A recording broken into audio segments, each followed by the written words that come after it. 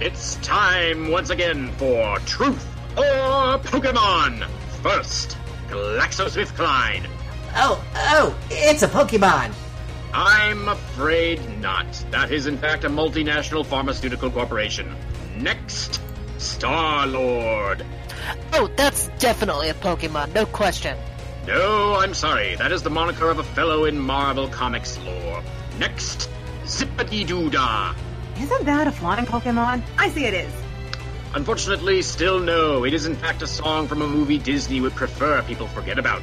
What about Tanganyika? That's got to be one. Yes, I've used it all the time. Not quite. It's actually a retired name for a Central African nation. One more. Roggenrola. Oh, that's probably a hair metal band no one remembers, right? Actually, that really is a Pokemon. A really good one, too. What's next? Pepsi Roller? Shadow Boxer? Eddie Van Halen? Hey, paisanos, it's the Backtrack Brothers Super Show! We're the Backtrack Brothers, and old school our games. We're not like the others. We get all the fakes. If your backlog's in trouble, you can call us in the double. We're more retro than the others. You'll be hooked on the brothers. You're hooked on the brothers. You're in for a treat, so hang on to your seat. Get ready for adventure from RPG so sweet. From consoles, computers, handhelds, and the others. Listen to our show, you'll be hooked on the brothers. Yeah.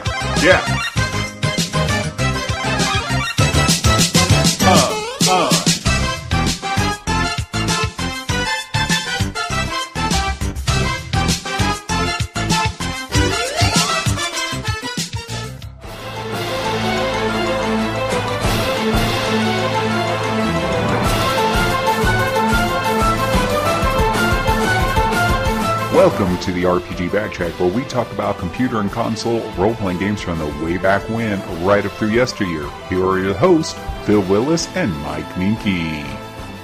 This is the RPG Backtrack episode 193. In Soviet Russia, Pokemon Catch-U. I'm your host, Phil Willis. You got the inflection wrong, Phil. Where's your Yakov Smirnoff knowledge? It's a more we're a little downhearted today, Mike. So it's a downhearted Phil. That's Mr. Mike Minky, my co-host, and we have a trio of ladies tonight. We have Miss Ramos. Hello. Miss Ryan. Hello. And I don't know if I want to do I could butcher it. I should. Miss Magir. Hello. A.K. Sarah, A.K. Noodles. Or is it just single noodle? I don't know. It says noodle 770. So I don't know if that means 770 noodles or just one noodle.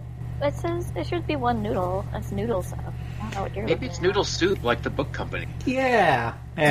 Does anybody ever really eat one noodle, though? You can't eat just... No. Even like manicotti, that's two. Yeah. So, we're here to talk about Pokemon today, but we need to start off this podcast talking about a dear friend of ours who passed away this weekend, Mr. Michael Cunningham, a.k.a. Max Storm, editor-in-chief of our site, passed away peacefully on Saturday morning. And for those of you who don't know, he's absolutely one of the, instrumental people who kept the site running smoothly, not only mechanically and editing a lot of things and coming up with a lot of the ideas, but just in supporting, everybody, all the staff, and encouraging them to move forward. Well, he called himself the staff Red Mage just because he could do pretty much anything, but he didn't think he could do any of it all that well. But Wow. That was his own estimation, and I'm not going to take it away from him. That's a good person to have. That's a great quote. And if you look back at what he did on the site, you can tell he pretty much touched everything on the site, one or another. Well, not just the site, seeing, limited run games and Xseed and so many other sites tweet about his passing. It was just like, man, this guy had a lot of friends in a lot of places, and he was clear. He will clearly be missed by more than just RP Gamer staff. Yeah. Yeah. And speaking of having his hands in everything, so you may not know it now, 8 years later and 190 episodes in, but Mr. Cunningham was instrumental in starting RPG Backtrack. Him and Mike Minky, Michael Apps, formed the original crew for the first 10 shows. And if you go back and look way back in our archives, those shows are still there. I wasn't there at the very beginning. Oh, you weren't there at the very beginning? No, that was Mac. That was Jonathan Self. That was Glenn. Glenn, yep. Yeah. Uh-huh, right. And I think it was just the three of them for the first couple of episodes until Glenn hadn't played any Shining Force and Mac needed me for that. Maybe that's the one I remember you in. But, yeah, they did the first 10 shows, and you can go back and listen, to those archives. They're back there. When I approached him and said that I wanted to get more into the podcasting side of things, he talked to me about this idea for RPG Backtrack, and it immediately resonated with me because I am a fan of old school games of all different types. And the more we talked about it, the more I liked it. And that's how we kind of got this started with Mr. Minky. Did this have anything to do with Mac giving you a couple of review games that kind of turned you off of reviewing for a little while? No. I would never say I left reviewing because this was just it was for the positive reasons. Yeah, positive. Reviewing. Certainly nothing that made you cross or came from the abyss. Maybe that pushed me to the edge. Yeah, no, but yeah. So, and I understand why Mac did it because the site thrives on content. Somebody's got to review as much of this stuff as possible. Yeah. Oh yeah. So that's how I got started. And was it you who reached? Did he reach out to you, Mike Minky, or? I believe you reached out to me first because you had the idea. The Backtrack had been on hiatus for, 6 months or so after the last episode where Mac was the Helmer. Mm-hmm. And then we came up with the idea of starting up with Castlevania. Yeah. And he popped in a few shows here and there. Yeah, somebody was making a spreadsheet on that. Yeah, the last show he was on was Demon Souls. Demon Souls, okay. About 2 years ago. Yeah, like the last one I was on with him was Final Fantasy Crystal Chronicles. Yeah. I think we did it back like a Blast Rage of the Past of Fire Emblem Awakening too. Yeah. So I look back on that with a bit of sadness now and fondness. Yeah, and so and a couple of months ago, 3 months ago, Michael Apps and I came up with the idea of doing a more positive Monster Hunter type of Monster Hunter podcast. And I kind of ran that by him, and he had some really excellent suggestions that I will continue to follow. And so that's how we came up with the Hunt Stories from Monster Hunter, which Apps and I do every couple of weeks. But he's always super supportive, always super helpful, and I know I personally will miss him greatly. Yeah, like he encouraged me to do still my only solo feature of the write-up I did of several games I played in the Image Epoch, developed by Image Epoch. He encouraged me to put that out, saying let's go do more personal things for the site. And I'm grateful for that. He encouraged me that, and I wish I had known him better. For all the years I've been working on this site, so many others know him well, and I always knew him in passing, talked to him in chat. Over and on the podcast and what have you, but he was a really, really great guy, and I wish I'd known him better. Yeah, I'm kind of in the same boat. I only started on the site 2 years ago, and I didn't get a chance to interact with him much, but when I did interact with him, he was always very positive and very encouraging. And I loved reading his tweets on Twitter and just being all 14 handheld. And it seemed like he really liked to find obscure games and just really cheered for him, especially on that Vita. I don't think there was a bigger fan of the Vita than him. Which is probably why I'm kind of happy that I finally got the Rainbow Skies review up before he passed, because I got one more Vita review in for him. Mm-hmm. He's probably happy about that. And I never physically met Mac, but I talked with him a number of times. mostly for podcasting stuff, but also in chat and whatnot.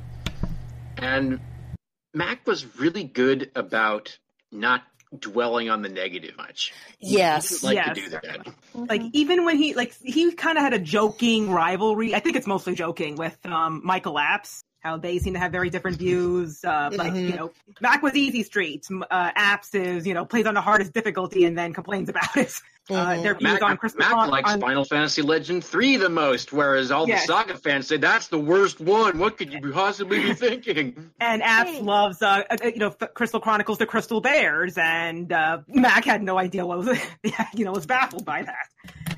But that was the only time he did it in a joking manner whenever he supposedly didn't agree with somebody. He also loved Final Fantasy because people on RPG don't love it as much as he and Mac did. Well, Mac always said that he had completed it because he had gone through the entire story mode, and that takes you, 300 hours or so? So, me and Mac had this discussion. He does 30 years of, Mac's Final Fantasy. Last year, Yeah, last year. And he wrote, I found I was proud of the expansions before I'm going to make that happen. And I was the one that pushed him to do it and you don't Fantasy 11 if you haven't finished all the expansions. And he hadn't finished expansions, so I can't let you complete this game if you haven't done all the, okay. He went, he's like, so what do you completing all this, or do I have to all the armor? So I was like, yes, get all the armor too.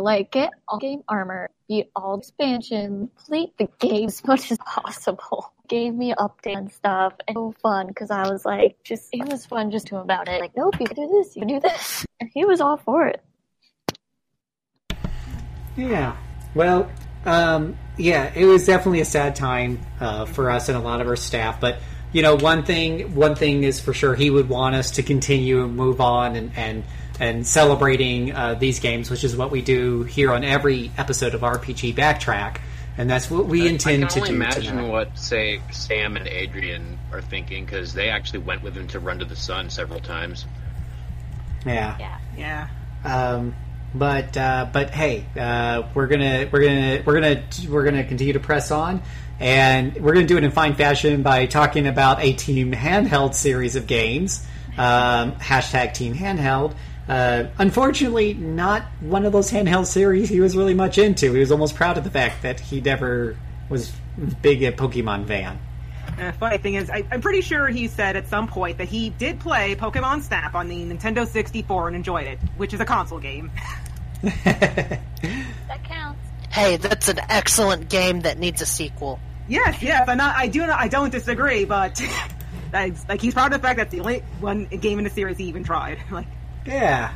So we're gonna go ahead and we're gonna push forward and have a full podcast for you tonight. We got an RPG Backtrack sidetrack. Of course, we got the final lap. We got your comments and so much more. So we're gonna let you listen to a little Pokemon music, and we'll be right back. Hey, pour one out.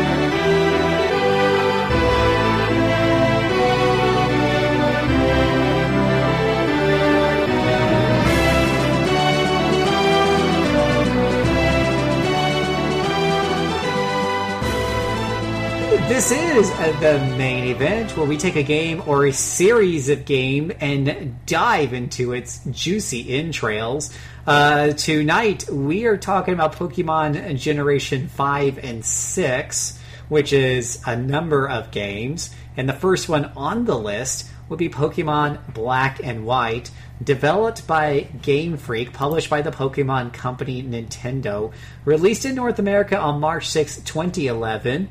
It did hit Japan on September 18, 2010. This is a single-player RPG, a monster collecting experience. And who would like to start us off by talking about the extremely deep plot of Pokemon Black and White? Oh, the interesting thing about Pokemon Black and White is that it's the first game in the series that really kind of answered a question that a lot of us have been asking since Gen 1.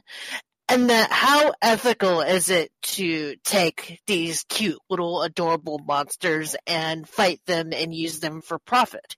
And the main bad guys of Pokemon Black and White are essentially Pokemon PETA.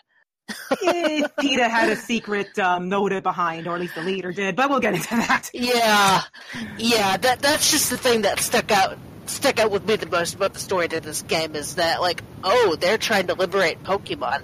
Well, that hasn't happened before. No, but really sticks out the fact that this game actually has enough of a plot to discuss. Yeah. I mean, every game since, like, the third generation has had a more involved subplot, usually involving the evil team trying to awaken a legendary Pokemon and do something bad with it. And while this game follows the same formula, it goes much more in depth. It actually has characters with more in the way of personality. A few of them develop over the course of the story. Even the gym leaders have gone from being essentially obstacles to being more of the way of characters. Yeah.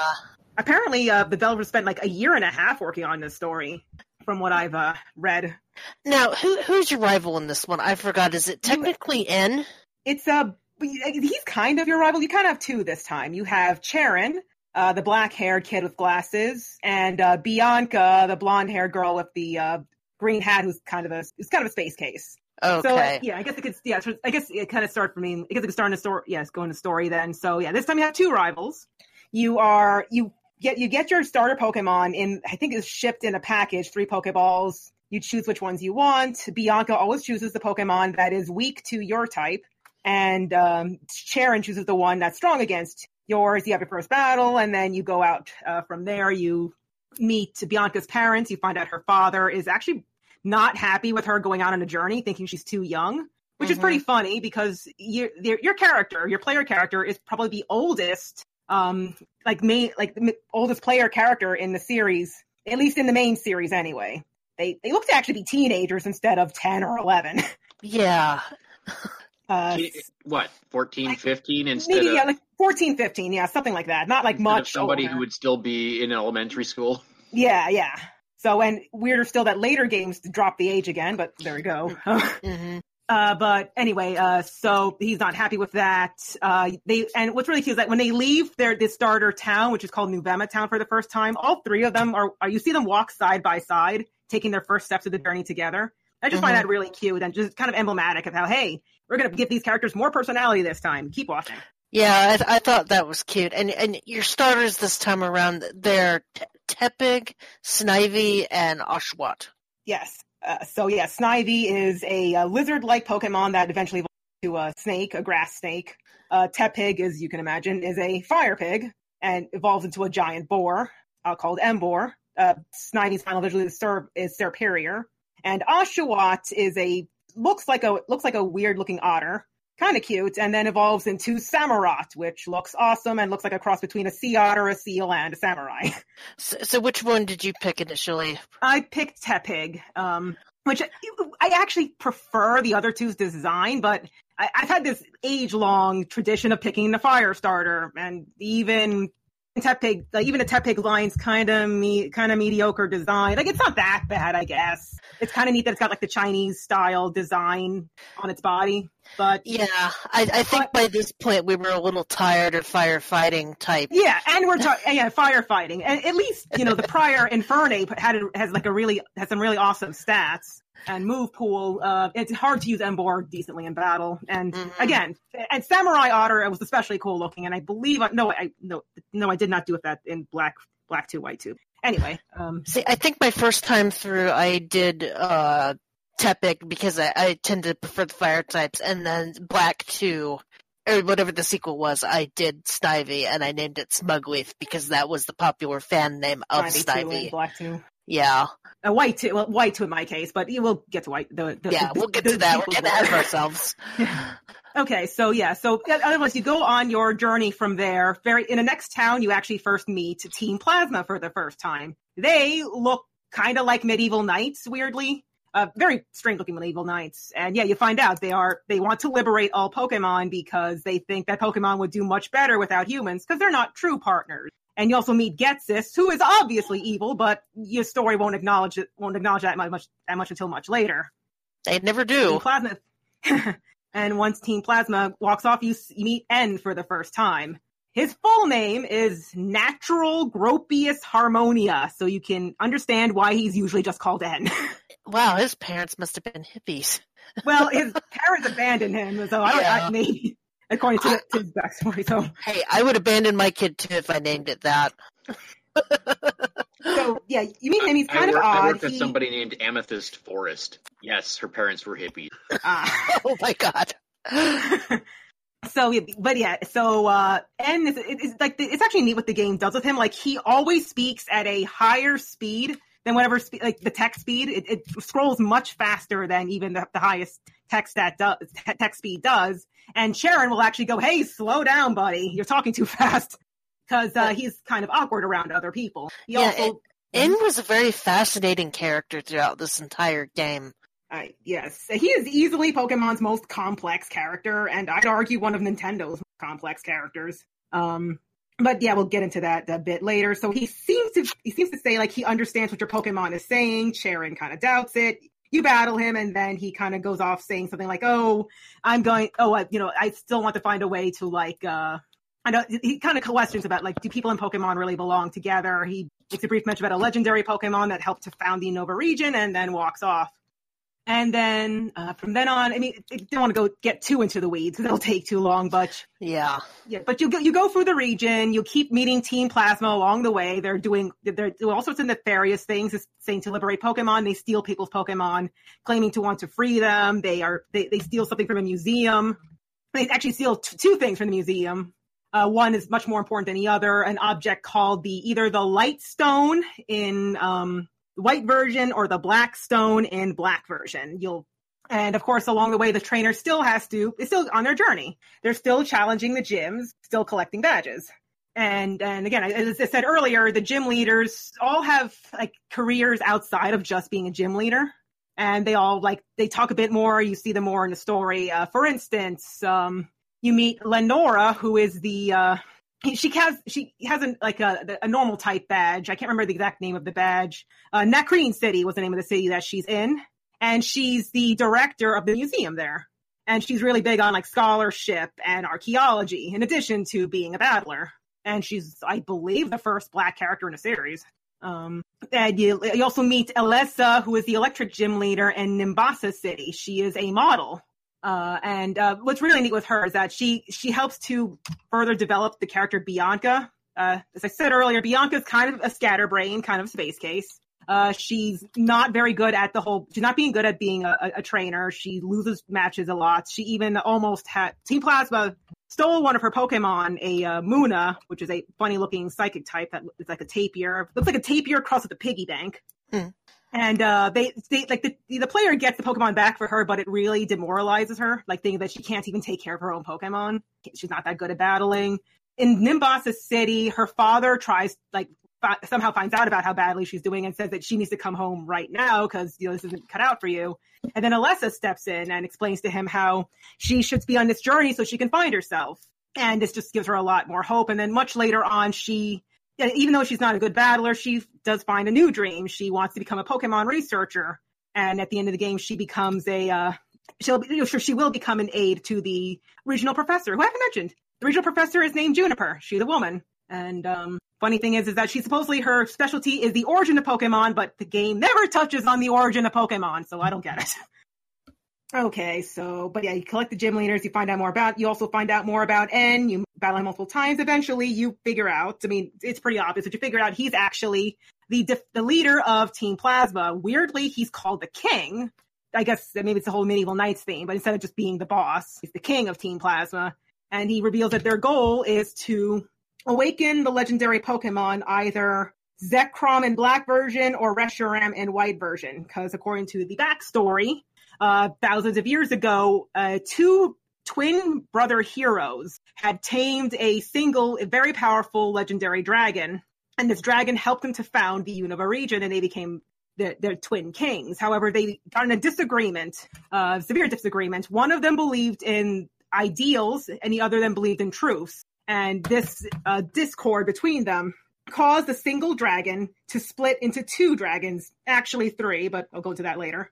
Reshiram, which is a white dragon, a fire and dragon, and the black electric dragon, Zekrom. They fought each other. They devastated the region, and eventually the both dragons wore out their power and went to sleep. And the region is like as long as it's recovered from that, but it's still etched there in the memory. And N is hoping that with the help of one of those dragons, he'll be able to conquer the Pokemon League and then use his clout as the champion and as the hero to make everybody in the region release their Pokemon so that they can live separately, and so people won't abuse Pokemon anymore and won't use them, and Pokemon will realize their full potential. And sounds like it's strange. The game makes it seem like it's a dilemma, but at the same time, it's constantly saying, no, but Pokemon like people. They like to battle. They don't mind being in Pokeballs. But I guess the idea is that only N can really understand them. And along the way, he does constantly hear other Pokemon telling him, because he has the ability to understand Pokemon, to speak to them, that they do like their human trainers. Let me think here. I guess I could just jump. Eventually, N, as you can imagine, does befriend one of does awaken one of the dragons, depending on the version. Guardian. Okay, yes, I guess so. Depending on the version, he awakens one of the dragons. I can't remember if Ideal, which I think Ideals is Zekrom's, and Truth is Reshiram. And I guess the idea is that Truth and Ideals are really not too different, at least in the way people use them. Either N sees the quote-unquote truth as people in Pokemon are very different and need to be apart in order to realize their full potential, or his ideal is an ideal world of Pokemon and humans living separately from each other. Eventually the player does collect all of the badges. They go to the elite. They go to the Pokemon League. I'm trying to remember if I forgot anything too, because there's lots of neat other characterization and stuff. But I guess I'll just go on to the end. Yeah. So you challenge the elite. You beat the Elite Four, and then as you're going to the chamber where Alder. I completely forgot to mention Alder. I'll get into that later. So you do meet Alder, the champion of Unova, in the room. What's really neat with Alder is that you do see him throughout. He's traveling through Unova region, and you meet him several times on your journey. Even though he's the champion, recently he lost his partner Pokemon, a moth-like Pokemon called Volcarona, to disease. And since then, he's been heartbroken. Before he lost his Pokemon, he was always all about becoming stronger and stronger and becoming the best he can be. But he just kind of lost his motivation and started to do some soul searching. And when he finds out about Team Plasma's plan to, they awaken the Pokemon are going to try to challenge him, he tries to get better so he can defeat N, but he just can't muster the will anymore. So when you go in a chamber, you see that N has beaten Alder, and N recognizes that he just doesn't have his heart. Alder doesn't have his heart in battling anymore. But a win is a win, and he needs to realize his goal. So he summons his massive castle to rise out of the ground around the Pokemon League. And you just, there's like these neat cutscenes. I mean, neat for a DS game, but still pretty neat. As the player tries to enter the castle, he's stopped by six important members of Team Plasma called the Seven Sages. The Seven Sages gets this. He's not there. Guess why? But I'll get and as it looks like the stages are going to just, completely trounce you because there's six people at once attacking, the gym leaders, most of them anyway, arrive on the scene to battle them and distract them so the player can go into the castle. As you enter the castle, you find out more about N's backstory. You find out that he was, and also you find his room, which is like a child's room, and the toys aren't that old either. They're relatively new. You find out from some characters in there they're apparently either his adoptive sisters or like his servants that they don't really explain all too well, called Anthea and Concordia, these two women who were also raised by Ghetsis. That N was, he was an orphan child living in the woods, raised by Pokemon until Ghetsis, the one of the 7 stages of Team Plasma, and the obviously evil-looking guy who the game is trying to hide that he's not evil, that he's evil, but not too well. He raised him, but he purposefully kept N largely away from other people and had him mostly interact with Pokemon that were abused and abandoned by humans. So because of that, N gained a warped view of how humans and Pokemon usually interact. These Pokemon didn't like humans, and he thought, okay, Pokemon and humans clearly don't get along. And also because of that, his development as a person was stunted, his growth. He's very socially awkward, doesn't really understand people, and even says so himself that he considers himself a child of Pokemon rather than a child of humans. And just one of those two women, Anthea Concordia, forget which, just said my favorite line in this game. She says that like N's heart is pure and innocent, but there is nothing more innocent and nothing more beautiful and terrifying than innocence. Because N's innocence, he was led to believe that humans and Pokemon should be separated for the good of Pokemon, so that he would have a pure heart to awaken one of the dragons, and they would help him to reach his goal. You go further to the castle, you fight N and you face N, who has his legendary dragon, and then you have one of the other stones, either the Light Stone or the Dark Stone, and it finally awakens into the other opposite dragon. In this really neat scene with a really neat piece of music, you battle him, and actually no, before that you have to capture it, and the Pokemon purposely has a much higher catch rate than other legendaries, and even if you do like run out of Pokeballs or accidentally defeat it, you can still get a chance to keep catching it. Actually, if you run out of Pokeballs, I think you might be out of luck. But if you like accidentally knock it out, it'll still be waiting there and you can try again. You don't have to worry about hitting restart.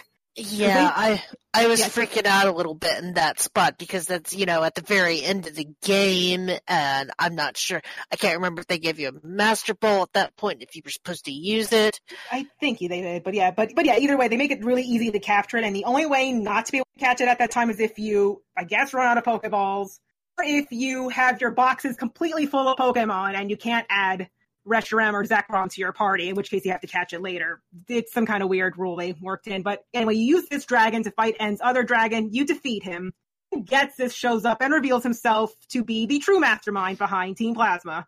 He raised N purposefully the way he was in order to make him pure of heart to befriend one of the dragons. So that way, when N does make everybody release all their Pokemon, he and Team Plasma will be the only ones with Pokemon, and they will take over the Unova region. So yes, if PETA's real plan is to take over the world with animals because they're the only ones with animals, it doesn't quite work. But so then Getsis is trying to stop the player before he ruins his plans. The player, of course, trounces him, and he gets taken away by Alder and Sharon. At the very end, N is staring out from his castle and is not sure to do some soul searching and flies away on the dragon. There's a lot of post-game things. You have to try to capture all the 7 sages by battling them, and there's a whole lot of the Unova region that you didn't explore. Well, I don't want to... Yeah, that's the story. Actually pretty involved. All right. So I don't want to run out of time before we talk about what are some of the key differences. I would like to think that our listeners understand basic Pokemon, go out, catch them, battle them against each other, but... One of the things that they were really touting when this game was in its pre-announcement phase was that you were not going to see a Pokemon from previous generations until post-game. That all 150 Pokemon in this game, up until the end, were going to be completely brand new. Yes, wholly original, and actually I love that, and I really wish every generation would do that for on. Just, let me not rely on older ones. I always build a team of only new Pokemon. See, although you do, like, in a post game, a bunch of Pokemon from other regions do suddenly swarm and you can capture them. Yeah. See, I had mixed feelings about that because while I appreciated that all of them were new, I found that a lot of the designs were recycled. And I don't know if you felt that way. I mean, not especially. I think that a lot of them were pretty clever. Sure, some of them weren't all that good, but, every generation has some poor designs. I don't know. This just seemed like the one where they were, to me anyway, it felt like they were kind of scraping the bottom of the barrel for the designs. I mean, everybody complains about the ice cream Pokemon. Yeah, and I can simply complain about or the Pokeball Pokemon that evolves into a larger upside-down Pokeball. Or, the gear Pokemon or the trash Pokemon. Again, like Muck, Grimer, Mr. Mime, Dunsparce. I can keep going. There's lots of. In the next generation, you've got the super ugly Barbaracle. But anyway, I don't think there's any difference. I don't think there's any difference. I love the designs. No, I know every generation has its stupid designs. It's just because they had to make so many new ones. It seemed like this one was packed with a lot more stupid designs than usual. But to be fair, this one also has some of my favorite designs of the series, like Liepard and Purloon are the two kitties that are just my absolute favorites. And I really love Zeepstrika, the zebra. I really like the starters in this version. Yeah, I love Zoroark, Zorua and Zoroark are the are like these are foxes. They're based on like the shape shifting kitsune in Japanese mythology.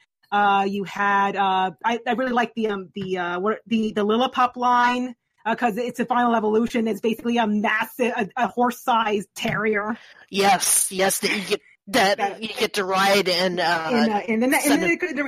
current generation, but so that's pretty cool. I find Sigilif, which is that weird flying type, just utterly fascinating because I have no idea what I'm looking at. So bizarre. But I think it's a cool bizarre. You have the legendaries are also pretty cool. You have the three musketeer Pokemon, which are basically they turned them into ungulates, four-legged hooved animals for some reason, but they're pretty cool. And out of them is the mythical Pokemon Keldeo, which is like a little water pony, a little water unicorn that fights bravely, and he's voiced by Vic Mignogna in the movie, so I think that's really neat. Yeah. Edward Elric is a pony Pokemon. Did you say the magical words of Vic Mignogna and mythical pony Pokemon? Yeah. Yes. Because Vic Mignogna plays the pony. Those are my things. I love Vic. I met him several times. He's such a nice guy. I've met him. He was really cool, even though he pronounced my maiden name wrong, which annoyed me. But you have them, of course, Reshiram, Zekrom. You also find the third component, the third leftover dragon, which is, come on, don't escape me, a Kyurem, which has a very strange design, but you do later find out in Black 2, White 2 why it's such a strange design. You have a Victini, which is another mythical Pokemon. It's this adorable-looking, vaguely rabbit-looking creature. Oh, it's so cute. And I mentioned how much I like Samurott. Joltik and Galvantula. Oh, Joltik and Galvantula. Joltik is the cutest bug Pokemon ever. That is a spider. Thing. That is a spider that I would not squish. Like, it is this fuzzy, adorable yellow thing. Oh, and you can't forget the Litwick, Lampent, and Chandelure. Oh, yeah, those are awesome. Yeah, ghost. They're ghost fire types. They're haunted candle. It becomes a haunted lamp. It becomes a haunted. And so cool looking. Oh, and come on, I can think. Oh, the Sandile line is really cool. You have the brown dark types. They're actually really good in battle. I love it. Their Moxie ability makes them really strong. Mm-hmm. And it's become you have a little crocodile. It falls into Krokorok, a slightly bigger one, and then you have Crocodile, which is like a cross between a crocodile and a dinosaur. Oh, you had the Axew line. Axew was adorable, and then its last form, Haxorus, is really cool looking. It's like this wingless dino dragon. And then two of my favorite flying types. You got Braviary, the bald eagle, and Mandibuzz, the dark flying vulture, which is just cool looking. Yeah, it's got it's wearing the skull of a Pokemon that is unidentified. Yeah, and they're all only female for some reason, and and Braviary are only male. This is Pokemon. I don't know how that works. Sexual dimorphism. Yeah, well, maybe. I think there's a lot of cool designs this generation, and I think they way outweigh the maybe not so cool ones. Yeah, looking at it again with fresh eyes, I like a lot of more of these designs that I thought that I didn't. I mean, bear in mind, by the time Black and White rolled around, I was kind of bored with the whole formula. So when I played it the first time through, Black and White didn't really click with me that much. And then I played it through a couple of years ago, and I was like, okay, I think that I was just going through a bad time or something with Pokemon when this first came out, and now I kind of can appreciate it now. Yeah. One thing they also tried to do with this one was mix up the gym types a little bit, where at the very beginning, if you pick, depending on what starter you picked, you always had the second gym be weak again, or be strong against whatever you picked. But then they gave you a Pokemon to kind of compensate for it.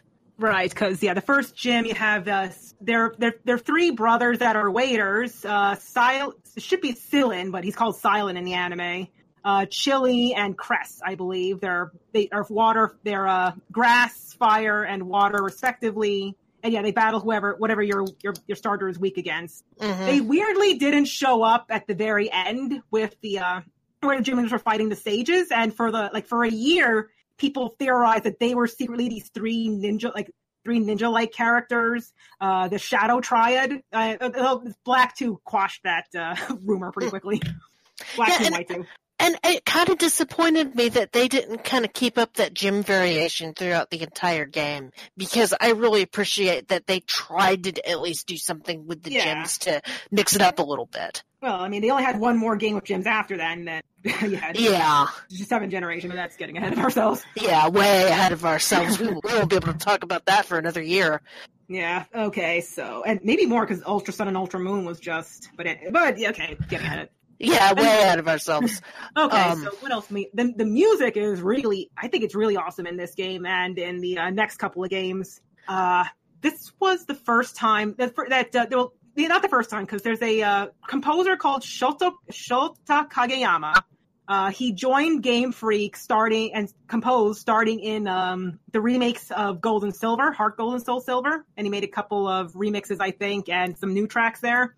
But here he made a lot of fantastic tracks. Some of my favorites are the Route 10 theme is really nice. You got some of the battle themes. You have a lot like End's Castle is his doing. End's Castle theme. End's theme is his doing, I think.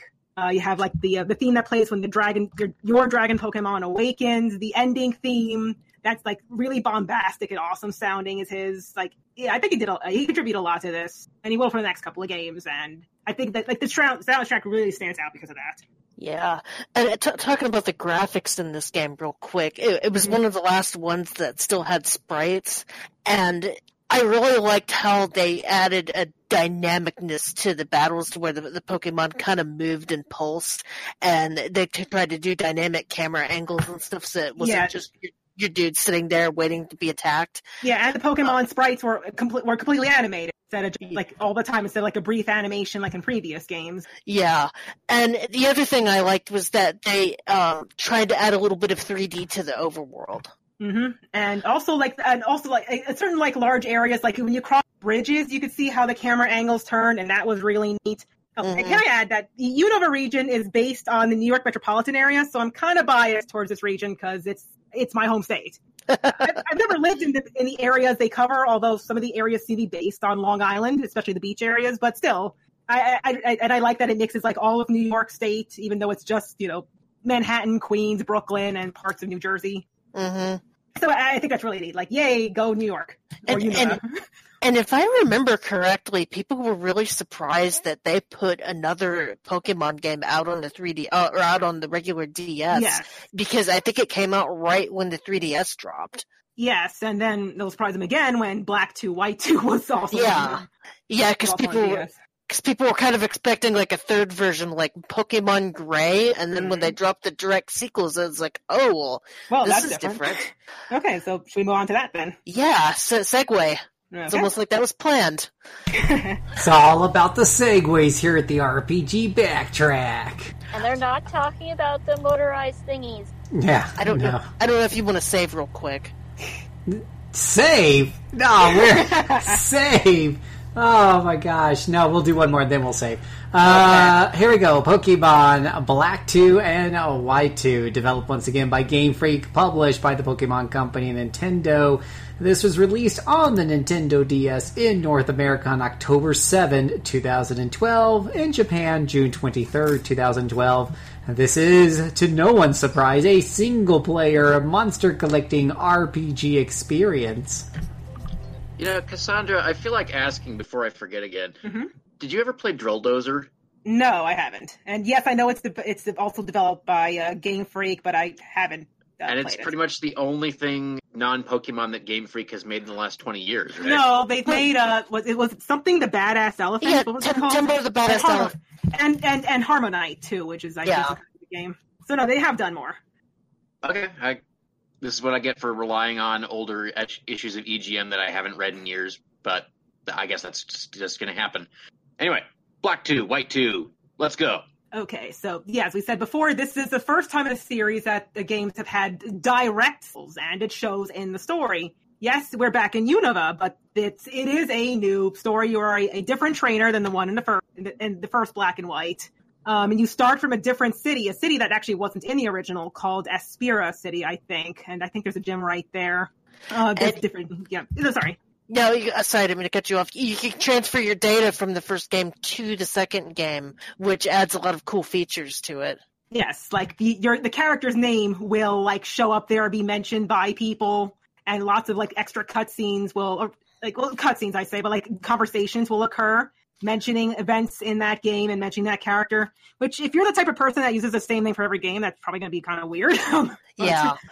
And N's Pokemon show up where he released them from the first game, and it freaked me out the first time because it had like a weird flash or something. It's been a while, so I can't remember exactly what it did, but it was like, oh, did I just run across a shiny? Oh, no, it's just N's Pokemon from the first game. Okay, but it's still cool that it had a connection like that. Yeah, like you could tell with N's because when you caught them, it would say that the trainer's name was N instead of your trainer name, as if they were traded. Yeah. Because N's philosophy, like he didn't want to keep Pokemon in Pokeballs, thought that was cruel. And the games are still not very clear as to what Pokemon think of being kept in Pokeballs, so, think what you will. I don't think we'll ever get that answer. Yeah, I don't know if we'll ever find out. I mean, the anime is a little more forthcoming, but this is not the anime. Regardless, so he always, instead of like keeping Pokemon, he would befriend them in the wild, and they would come to his aid. And some he kept for a long time. Like he had a Zoroark that was one that grew up with him since his childhood in the forest, and now it was Zorua then, it's a Zoroark now, and it still pops up here too. Anyway, I guess to start on the story of Black 2, White 2. So again, you are a starter trainer. You get a starter Pokemon, and the first gym leader you find here is actually Cheren. From it was a rival in the first game. You also have a rival here. I don't think he has a default name. He's this wild-haired kid, and he is super obsessed with getting back his sister's Purloin. Kind of I find him kind of one note, though you later find out that he feels bad that her Pokemon was stolen. But anyway, even though he's more concentrated on that, he still challenges you a bunch of times and still wants to be a better trainer. There's a little less to this story, but you do find out that Team Plasma has broken up and partially reformed. A bunch of them follow N's teachings and want to be better to Pokemon, want to take care of Pokemon. The other half still follows Getsus. They wear altered costumes and look more like pirates than knights. And Getsus is, of course, trying to take over the Unova region again, this time using more drastic measures. There's a new character, a scientist called Colress, who's your pretty standard, like, cold, calculating, I'm doing this for science, I don't care really much about anything else, guy. Later, you take on the gym leaders. There are other new gym leaders. Roxy, who is a poison-type gym leader. She's a rock star, at least a musical artist anyway. And when you enter her gym, it's pretty cool because there's like this little song digitized in the background that spells out the word Pokemon. Oh, and I actually didn't mention this. Back in the first game, there's this small area called Village Bridge, which is what it sounds like. It's a long bridge with a bunch of houses on it and some stores. Mm-hmm. And there's a song in the background that's also a digitized voice. Apparently, it's in Japanese, and it translates to something like, I am an old geezer staring out at the sea, watching the seagulls fly over me. Like, apparently, which is baffling because seagulls, not windmill. Okay, it's a specter of are there animals in the Pokemon world? But anyway, Yeah. you get back on track. So yeah, she's one of the gym leaders. You fight a water type gym leader called Marlin, who looks like a diver. The three waiters are are no longer gym leaders. They went back to just being plain waiters. The reason for that is because while they were going to follow the other gym leaders to help the player beat Team Plasma, but they were stopped by the Shadow Triad. They tried to fight them, but they lost, and so they thought, we should, go back to the basics, start over. We can't be gym leaders anymore. So they're still trying to recuperate from that loss. And no, they're not the Shadow Triad. So going off on that sidetrack, I know Lenora is not the Nacrene City gym leader anymore. She's just a full-time director now. So memory escapes me as to who. I'm guessing it's either Charon or Roxy. And so you collect the gyms, and I think sometime before or after you get the final gym badge, Getsis sends his pull plan into action. He managed to find the legendary dragon Kyurem, which you find out is the remnant dragon, the original dragon that the twin brothers in the backstory, in the legend, had found and had chained and found Unova with. And he has found a way to merge the dragon, the Kyurem, with one of the other dragons, either Reshiram or Zekrom, because as he's trying to either trying to freeze a certain town or freeze the region, freeze as in freeze it in ice. N comes in with his dragon and tries to fight Kyurem, but he uses a device called DNA splicers to make Kyurem merge with Reshiram or Zekrom, and it becomes either white Kyurem or black Kyurem.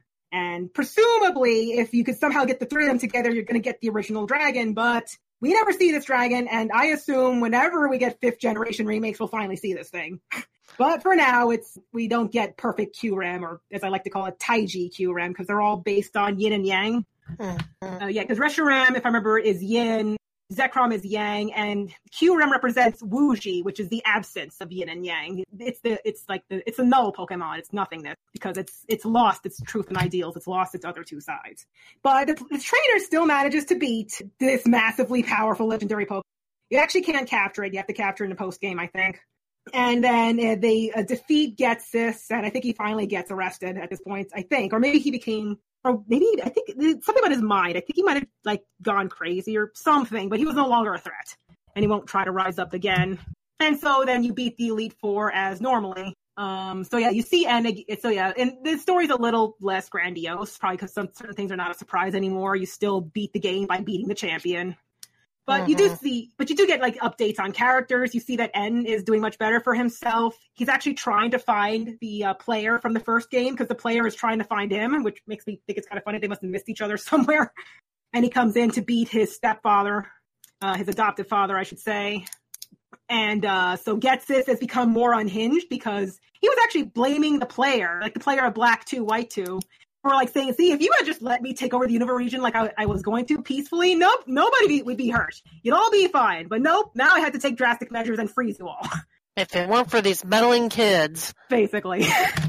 And you see Alder has, he's still, he's much more at peace than he used to be, but he did hand over his title of champion to Iris, who is she's the gym leader of the last city at least in the first game, Opelucid City, but I think only white version, if memory serves me correct. If it's black version, instead the gym leader is Drat, the guy with the mustache whose name is escaping me. Drayden, that's his name.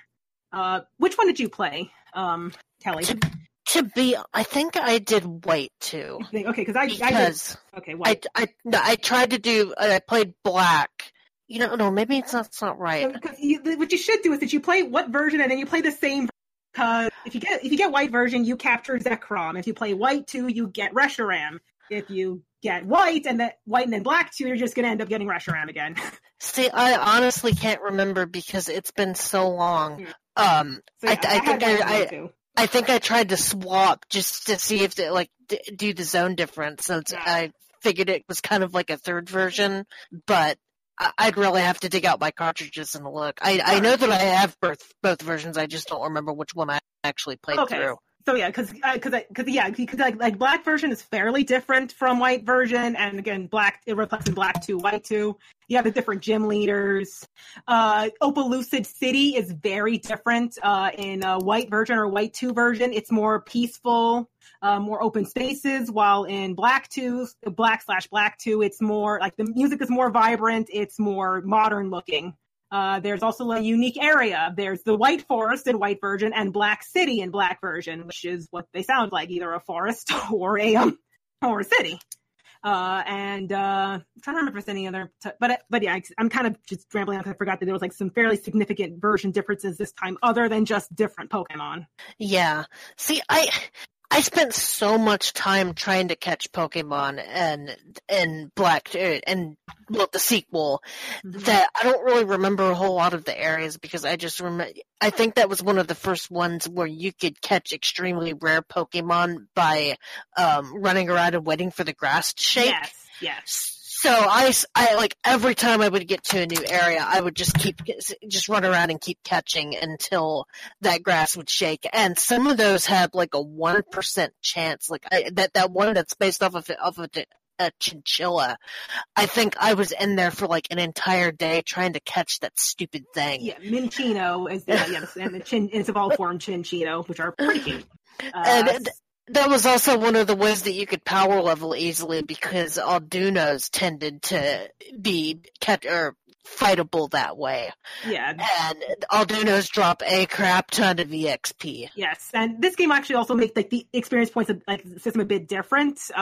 If your Pokemon fought like if the level difference was very massive, you got a ton of EXP from that. Yeah. So it was really easy to power level your Pokemon there in that game.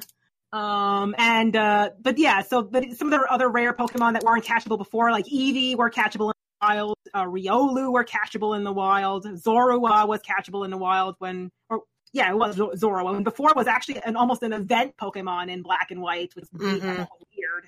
But at least in this one, they're catchable, and they're catchable in other later versions too. You're bringing back memories now, because I remember you had to get the shiny dog trio from GameStop. Yes, and you had to get all three of them to trade it, and I remember being very angry about that. Yeah, that was pretty annoyingly elaborate, and in a year it wouldn't matter anyway because they'd be catchable. But I did that because I thought Zorua and Zoroark were really cool. I see. I did that, but I didn't want to have to trade in my shiny dog trio because I really like the dog trio. Those are my favorite legendary. I mean, you don't have to trade them away. You just have to transfer them from Diamond. I think it was might have been what was the previous games before then? Heart Gold and Soul Silver, because it was like a big reference to one of the movies, one of the lamer movies. Okay. See, I must have misread that then. I thought that you had to trade them both. Oh, you just have to transfer them. Oh, okay. And I should mention that the way to transfer Pokemon from the previous versions to this one was really annoying. With that dumb mini game where you had where you had to like launch, like use like a weird slingshot or like crossbow thing to launch Pokeballs as they jumped out of the bushes. Like, yeah, it took forever to get everything over. Like, why? I did it because I'm obsessive, and thankfully we have the Pokemon Bank now to make this easier. But yeesh, that was annoying. Man, when the Pokemon Bank came out, trying to transfer some of my more rare legendaries all the way up, like from my GameCube to my cart to my DS was just a nightmare. I've been coming downstairs with all these cables and stuff running around all over the house, and like, what are you doing? I'm like, I'm transferring Pokemon. Yeah, like it took me a long time to get everything out of Diamond, Pearl that I had already long ago transferred my GBA Pokemon to. Getting those getting all those into black and white. Eventually had like this weird mixture of some Pokemon were in black, white, some were in black 2, white 2, depending on whatever was going on at the moment. I think the only one I made a point to transfer was the Mew that I got from Toys R Us, just because at the time that was the only way you could get a Mew, and now you can just get one from the Pokeball from that new one that's coming out in November. Yeah, it's in Let's Go games coming up. But yeah, definitely the legendaries and the mythical Pokemon are the first ones you transfer. But I had memories of Pokemon I used to get me through the journey, and just ones that I gave nicknames based on characters and other pieces of media, because I'm weird like that and they give weird names to Pokemon that a lot of people don't think make sense, but I do because But yeah, I feel like there's something else I wanted to bring up about something along the. I mentioned the. That's right, the Dream World. Did you play much of that, Kelly? No, because by the time I got around to it, the servers were shut down. Oh, took that long. Okay, so yeah, let's explain what this is. So this is Black 2 and White 2, but this is now defunct. Yeah. The Dream World was this browser-based game that was connected to like the Pokemon main website through Pokemon main website. You, after finishing this small quest in the main games, you'll be able to put one of your Pokemon to sleep, and they would then be sent online. You have to have your Wi-Fi on, sent online, and you could play with it in the Dream World on the computer. In this Dream World, you can find Pokemon, like rare Pokemon, or even regular. Usually, you want the rare ones with their hidden ability, which is what it sounds like, an ability that you can't normally get.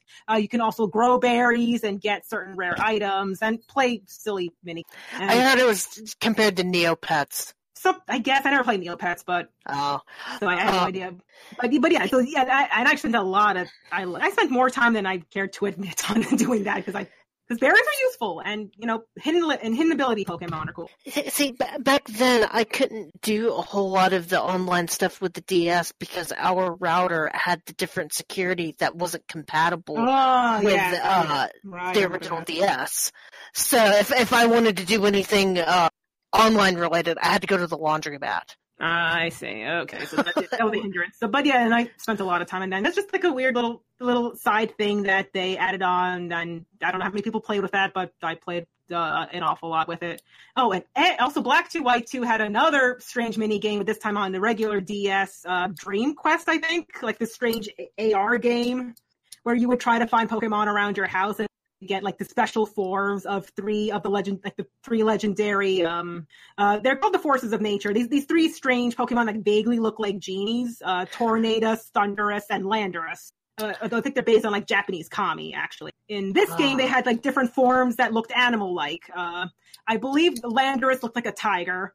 Tornadus looks like some kind of bird, and Thundurus is like some kind of serpentine dragon. Oh, that's right! Tornadus is the first and only pure flying type Pokemon. Yay. I forgot about that. Yes. I forgot, wasn't the Dream Radar a completely separate program? Dream Radar, yeah, it's a completely separate program you have to download onto your DSi or 3DS. Okay, because I remember it being somewhat expensive. What? And I might be misremembering, but I when I found out about it, I was like, yes, and then I found out the price tag. It's like, I'm not spending that much, but I'm also notoriously cheap. Right, and me, and I'm a collector. I have to get them, so I did. I deleted it a long time ago, but I remember playing a bit with that until I got those three special forms of legendaries. Proto Pokemon Go, in a way. Yes, Proto Pokemon Go. That's right. Yeah, I remember enjoying Black 2 a lot more than Black 1 when I eventually did get around to playing it.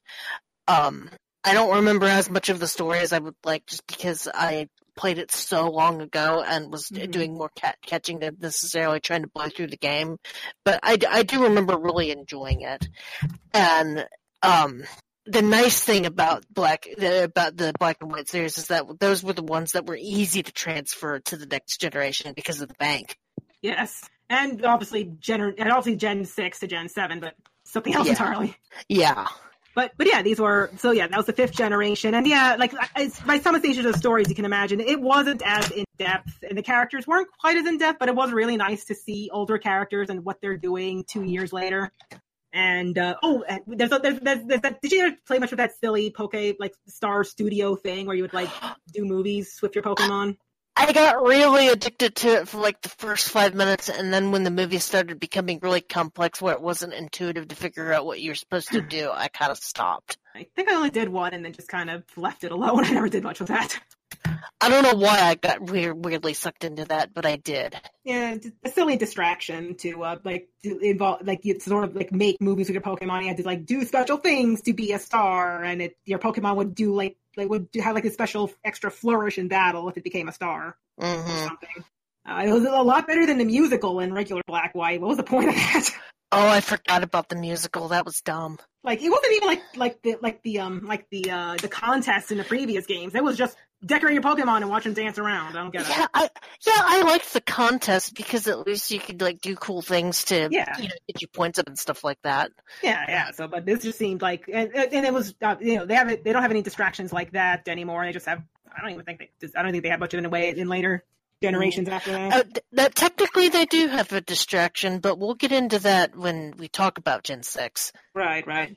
And, I mean, I don't know, is there anything else to say about No, I mean, for me, at the very least, the Gen 5 was kind of a low point in the series. At that point, I felt like I was finally growing out of Pokemon, that I just wasn't as into it as I was before. Mm-hmm. And I kind of said I was swearing off Pokemon for a little while, and then Gen 6 happened, and people were talking about it, and they were like, you've got to play Gen 6. It's really good. I'm like, I don't know. I wasn't very into Black or White, and I kind of skipped over the sequels, and they're like, no, you have to play it.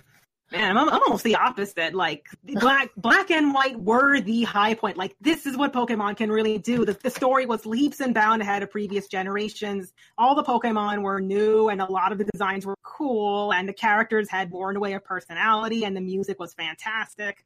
And while Black 2 and White 2 weren't quite as good as the original, I still love the 5th generation, and then you get the 6th generation, and I feel like, okay, you took a step backwards. Why? Except for the music. The music is still awesome. In terms of story, and characters, they took a step backwards. I felt. See, we're gonna have conflicting opinions here when we get into Gen 6. Yeah. Well, speaking of segues, that sounds like a good one as any. Ow. So we're gonna take a little break because we want to save this before my computer crashes, and we have to do that all over again. And we'll be right back after this musical selection. Okay. You and me and Pokemon. Done.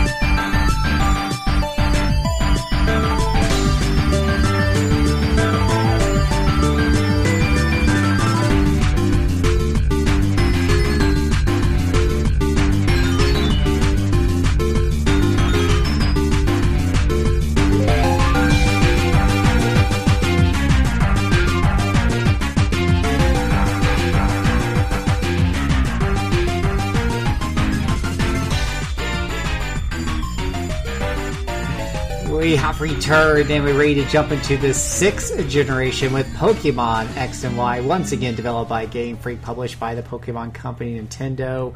This was released on the Nintendo 3DS, a worldwide release of October 12, 2013, a single and multiplayer RPG monster collecting experience.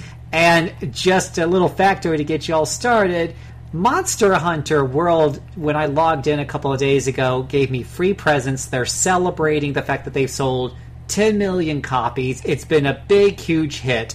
But Pokemon X and Y, as of June 30th, 2018, sold a combined total of 16.3 million copies. That is a lot of Pokemon. That's a lot of Pokemon. If you ever wonder why the series, why they keep making games for this for 6 generations, it's because they're printing money. 7. Yeah. So it's because they're printing money. Yeah, as long as Pokemon lives, I don't think Nintendo will ever go out of business. I'm just putting that out there. Yeah, basically, yeah. But yeah, this was the first worldwide release of the series. You know, usually Japan gets it, and then we get it like what, 3 months later? No, it depends. Like, I think the closest, like the soonest before the worldwide release was Black 2, White 2, and that was still, I think, like 6 months. But sometimes they took like a whole year to come out. But yes, this marked a lot of milestones for this series. This was the first I need to put that caveat there, handheld one that was in 3D, because technically the GameCube ones were in 3D first and had a story. So this was the first handheld one in 3D. It was the first worldwide release. What other first? It was the first one to add a new type since Gold and Silver. Generation 2, yes. Man, let me just go on that a little bit, because I remember I was so skeptical when they first introduced the Pokemon Sylveon, and they hid its type. Sylveon is what was a time a new evolution for Eevee. And I was just like, it can't be a new type. I remember reading some time ago that they couldn't add new types in one of the earlier generations because it would mess up the formula for the move Hidden Power. And I thought, I guess I had in my head that it would still be a problem. Like, it can't be a new type. I don't know why they're hiding it, but it can't be a new type. And it was a new type. Yes, the fairy type, which was meant to finally give dragon type a run for its money, and give poison and steel something to do. Yeah. Which sorry, go ahead. No, I'm just saying, like, I still don't quite understand how dragon moves are completely ineffective against them. Like, I don't quite... How does that work, exactly? I don't recall too many fairy stories of fairies being immune to dragons or something. I don't know. I want to say that, you know, maybe dragons, or, you know, fairies traditionally help knights fight dragons. If you think about it. I guess. I try to apply a logic to the typing, but that's kind of stretching it a bit. I do know that when I figured out that steel being strong against fairy made sense, because traditionally they were weak to iron. Yeah. Okay, you guys are putting way too much thought into this. The only thing you need to remember is magic. Magic is the answer to all your questions. Why I know, magic? The real answer is to bring balance, because dragon was before the fairy type introduction. Yeah, dragon is always OP, and the ice types that you could get were always like somewhat questionable. Yeah, and you can even give like an ice type to an ice move to a non-ice type, and it still may not do so good because it couldn't get that same type attack bonus. Yes, but yeah, Gen 6 added a lot of stuff. Even though I love Gen 6, I feel like the story kind of took backseat because they added so much stuff. Yeah. It's a pretty linear storyline. You start out in a new town, and you befriend 4 other trainers, Shauna, Tierno, Trevor, and your rival, who's either Calum if you're female or Serena if you're male. And having the kind of group of friends is really neat because they all have different personalities. Like, I remember Tierno was obsessed with dancing, and Trevor's the geeky kid, and Shauna's kind of the space cadet. And these kids kind of go on your journey with you, although every time you go to a new town, they tend to, like, split off and get in trouble and have wacky antics and stuff like that. But you meet these new friends when you move to a new town, and you decide to go on your adventure and meet up with Professor Sycamore. Who has a really awesome music theme, may I add. Very awesome. And I remember, like, people were really fangirling about it. Oh, yes, they were. I remember that. And just a quick thing, how how Unova was based on New York. This area was based off of Paris. Kalos, yeah, the Kalos region is based off of France. Most of France. I think, like, part of the southern part is not included for some reason. So, let me see. You're called to meet Professor Sycamore, who's the leading professor in the Kalos region of Luminous City. You receive your starter, either Chespin, Finnegan, or Froakie, as your starter Pokemon. Chespin is a hedgehog, Finnegan is a fox, and Froakie is a frog. It's usually a fennec fox. Yeah. Yeah, I picked Finnegan because I love foxes. And, yes, and again, it's a fire type, and I like foxes. Yay. Yep, and it wasn't a firefighting type at the end for once. It was fire psychic, which is an interesting combination. Yes, and it actually is neat. The final evolutions of the starters this time are all represent like the traditional classes in an RPG. You had Delphox was the mage. You had Chestnut was a tank unit, a knight, and you had Greninja is a rogue, a ninja, or a thief with a tongue for a scarf. Yes. How did the tongue not get dried out? I don't know. I wondered about that myself when I got the amiibo and I was sitting there staring at it. But I digress. So you make your way to Luminous City to meet with Professor Sycamore, and you find out that there's a power outage. And when you get to Professor Sycamore, he wants you to research Mega Evolution. And at that point, he gives you a Kanto region starter and their respective Mega Stone. And I remember the promotions before the game came out were like really selling that, hey, you get your Kanto starter of your choice. So kind of really playing on people's nostalgia. Yeah, it's just like, hey, Gen 1, remember Gen 1? Yeah. But it also helped you balance out your team really easily, too. I quickly boxed it because I want to use new Pokemon, and they only introduced 72 in this generation. But before you have to go on your journey to help research the Mega Evolutions, but before you leave the city, you meet Lysandra, who desires a more beautiful world, and of course Lysandra is dressed all in red, or kind of in red and black and all fabulous.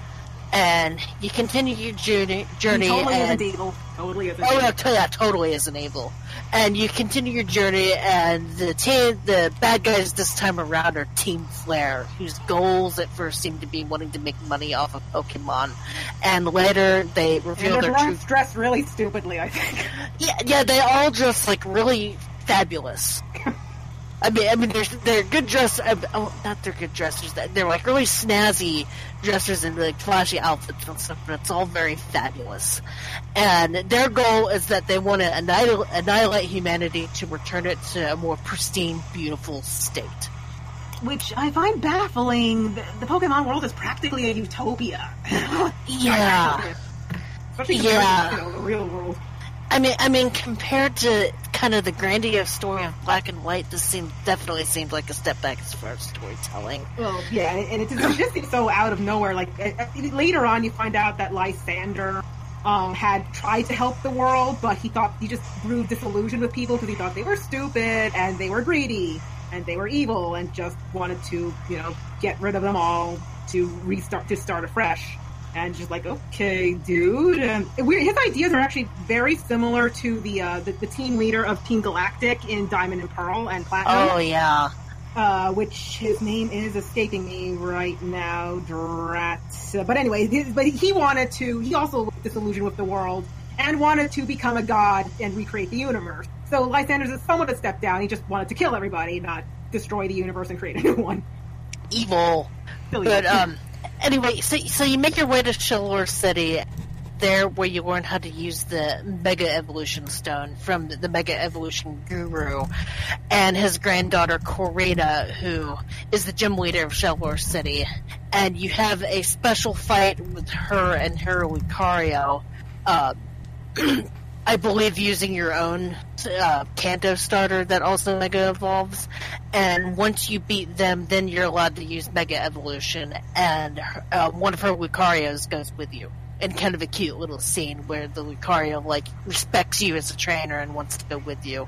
And that particular Lucario was in my final team just because Lucario was one of my favorites anyway. Yeah, Lucario is like my second favorite Pokemon, and that second or third. It keeps fighting with Charizard in battle, but and Lu's still on top. But anyway, but again, it's not a new Pokemon, so it had to be boxed. Sorry, Lucario. Aw.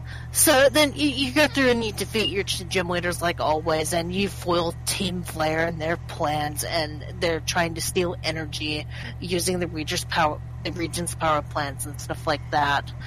And once you obtain the 7th badge, that's when Lysandra addresses the entire region via the Holocaster and informs everyone that he is the leader of Team Flare, big surprise, and intends to destroy humanity. And you go find Team Flare's secret lab underneath the cafe in Luminous City. And that's where you meet a 9-foot-tall man named Az, spelled A-Z. I think he's just called AZ, and you meet him at least once before then, but he's also just this weird, mysterious, very tall guy. And he unceremoniously dumps his backstory on you in there. Yeah, exposition. And he says that he is the 3,000-year king who wants to use the ultimate weapon that utilizes energy from the legendary Pokemon Xerneas or Yveltal, aka the box mascots, to end a war in Kalos. And as his decision to use the ultimate weapon was motivated by his desire to revive the Pokemon he loved the most, which was Floette. Yes, the little flower Pokemon. Yeah, a fairy type. And his is unique because it has a special flower that no other Floette gets. And supposedly in the data, there's a way, like, you can get it as a Pokemon, but it was never introduced some way to actually get it for yourself. I see. I never picked up on that before. But and you also find out that after this weapon was fired, that's how Mega Evolution into the world, because this energy that he fired out infused special stones. This energy came from also several Pokemon that had died during the war, and because of that, these stones are now infused and allow Pokemon to Mega Evolve. Yeah, but then the Floette was pissed at him for using that and left him, and he spent 3,000 years hunting Pokemon. Yeah, because using the weapon also made him immortal. Mm-hmm. And then, you find all of this out in this exposition dump, and you decide to go stop Team Flare, and you find out that their second base is in Geosinge Town, and that's the location of the ultimate weapon. And upon reaching that core, you discover that there is either a dormant I'm butchering these names, I apologize. Xerneas or Yveltal. Yeah. You find out that there's a dormant there, whichever version of the game you have, and you have to capture it in order to bring it into Lysandra's plans and defeat him in the final battle, defeat him in a battle one last time. And then after you defeat Team Flare, you get your 8th gym badge. You go. Before then, Lysandra still tries to fire off the weapon, but it somehow only catches him and most of Team Flare in a blast, and he may or may not be dead. I think the recent Ultra Sun, Ultra Moon kind of hints that maybe not, but yeah, he kind of unceremoniously kills himself and most of Team Flare.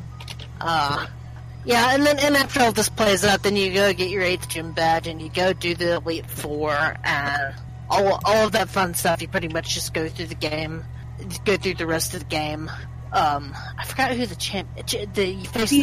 Diantha is her name, and she has the most awesome champion battle theme in the series. I think it's super. It's got this bell that's also composed by Shota Kageyama. It's really neat. Yeah, I remember I did like the music in this game very much. And when the credits roll, you find they throw a parade, and you find AZ, and he battles you during the parade. And then when you defeat him in battle, his Floette returns to him, and they're reunited for the first time in 3,000 years. And a very, very touching cutscene. Yes, and also would become a meme. Oh, that did? Yeah, you haven't seen it. I've seen it all over the place. Like, you see the screenshot of AZ with the Floette in his hand saying it's been 3,000 years to, for somebody waiting for something for a long time, or they replace it with, like whatever thing they've been waiting for a long time. Okay, yeah, I do remember that meme now. Yeah. And I'm not gonna lie, that scene kind of teared me up a little bit, but I was already probably emotional anyway, because I was playing this game at around the time I got married. But yeah, that was the story in a nutshell, and it seemed like I breezed through it really quick. Well, the game kind of breezed through it very quickly, too. Yeah, it was over really quick. It's really linear. It feels it's very similar to Diamond and Pearl's story of, hey, Evil Team wants to use Pokemon to hit the reset button on everything because the team leader thinks the world sucks. Or, I guess in whatever his name was, Cyrus. That was Team Galactic's leader's name. Cyrus wanted to hit the reset button on the universe. See, and the characters are so one note. Like, N was super complex. The gym leaders had more personality to them. You had Bianca, has a growth arc. Alder has a growth arc. even Charon was relatively minor, but he's still there. And then you have like the 4 friends you carry. They can all be described in in short sentences. Tierno likes to dance. Trevor wants to finish the Pokedex. Your rival is good-natured but competitive, and Shauna doesn't really know what she wants to do, but she's just all cheerful. I just like compared to like Charon and Bianca, they're just so one note. Yeah, and AZ, I guess, is supposed to be complex, but his backstory is so you hardly get to know him before the story is dumped on you. Unlike him. Yeah, I do think that the story is probably the weakest part of this game, and it's unfortunate given how great Black and White's story was. But I felt like what it kind of made up or what it lacked in story, it made up for in gameplay, because by God, I played the crap out of this game. I remember. Hang on, let me collect my thoughts real quick. I remember I wasn't going to pick it up originally because I was getting married at around this time and I had so much stuff to do. And my husband picked it up and couldn't put it down, and it was like, Kel, you've got to get it. Like, okay, fine. I caved, and then got it and just couldn't put it down. Loved all the catching. Even though there wasn't that many new Pokemon, it was kind of nice to see all of the Pokemon that I was used to in 3D for the first time on a handheld. Mm-hmm. And one of the big additions that they added to this one was the and I'm going to butcher this, Pokemonami. Pokemonami, I think. Pokemonami. Yeah, it's basically a mini game where you can pet and play with your Pokemon and actually interact with them for the first time, like directly via the touchscreen. And you could talk with them, even though the microphone didn't really pick up things that well. You could play a face-matching game with the front camera, which also didn't match up well at all. Yeah, that was like... I even taking off my glasses, I couldn't get that thing to work. But... and it kind of behooves you to do the Pokemon playing thing because you get special benefits. When they reach 3 hearts, they get an EXP bonus. They can heal status ailments in the middle of a fight, which is a godsend.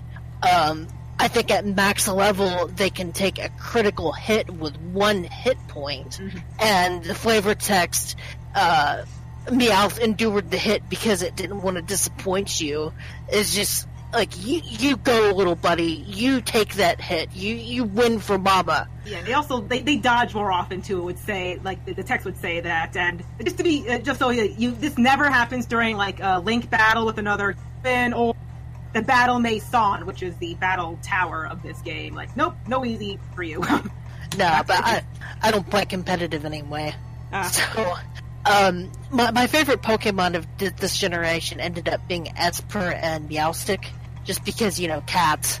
And they're pretty neat looking, too. Like, Esper's got... I think they're both supposed to be Scottish fold cats. Yeah. And mixed with the Nekomata of Japanese mythology. Mm-hmm. And, Esper's got these huge eyes that are kind of adorable, and it always seems to be staring at... It's seeing things you haven't believed. Oh, the memes that came out with Esper. Oh, yeah. The video that, Esper was, I think, killing kids on a playground or something because... Okay, that's a little... Yeah.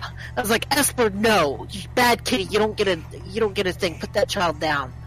Which was creepy and funny at the same time. But, man, my Meowstic, my female Meowstic, ended up being level 88 because I used her so much. And that was one thing about Esper that was neat, too, is that they got a different moveset depending on what gender they were, and they looked different. Yeah, they had a different design depending male or female. The males were more defensive and support, the females were more attack. But I'll never forget my Esper just being my little buddy because of the Pokemon and me, and just creaming everybody because I leveled it up so much. Wow.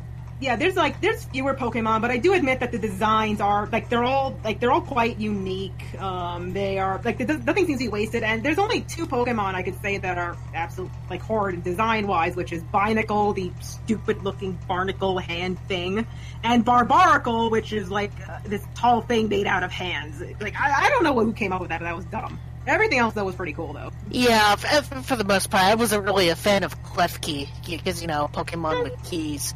Well, I don't know. It's a fairy. It's like I don't know. I guess, I don't know. It didn't bother me. I guess a different fairy type for, a different design for a fairy type. But then some of them were also very handy, like Talonflame was a fire flying type. Oh, that was the final evolution of the common bird, which is based on a robin. So if you didn't pick your fire type from the beginning, you had a really good fire type from the start. That not only could be your fly HM slave, but also were in Flame Body, which made egg hatching a godsend. And its hidden ability, Gale Wings, allowed it to almost go first if it used flying attacks. It was super helpful in the competitive scene, and also the Battle Mason. And it's got a cool design. It's a fiery Peregrine Falcon. You can't go wrong. Yeah, I loved it. It was one of my main party members. Oh, actually, no, it was my main party member for leveling other dudes and hatching eggs.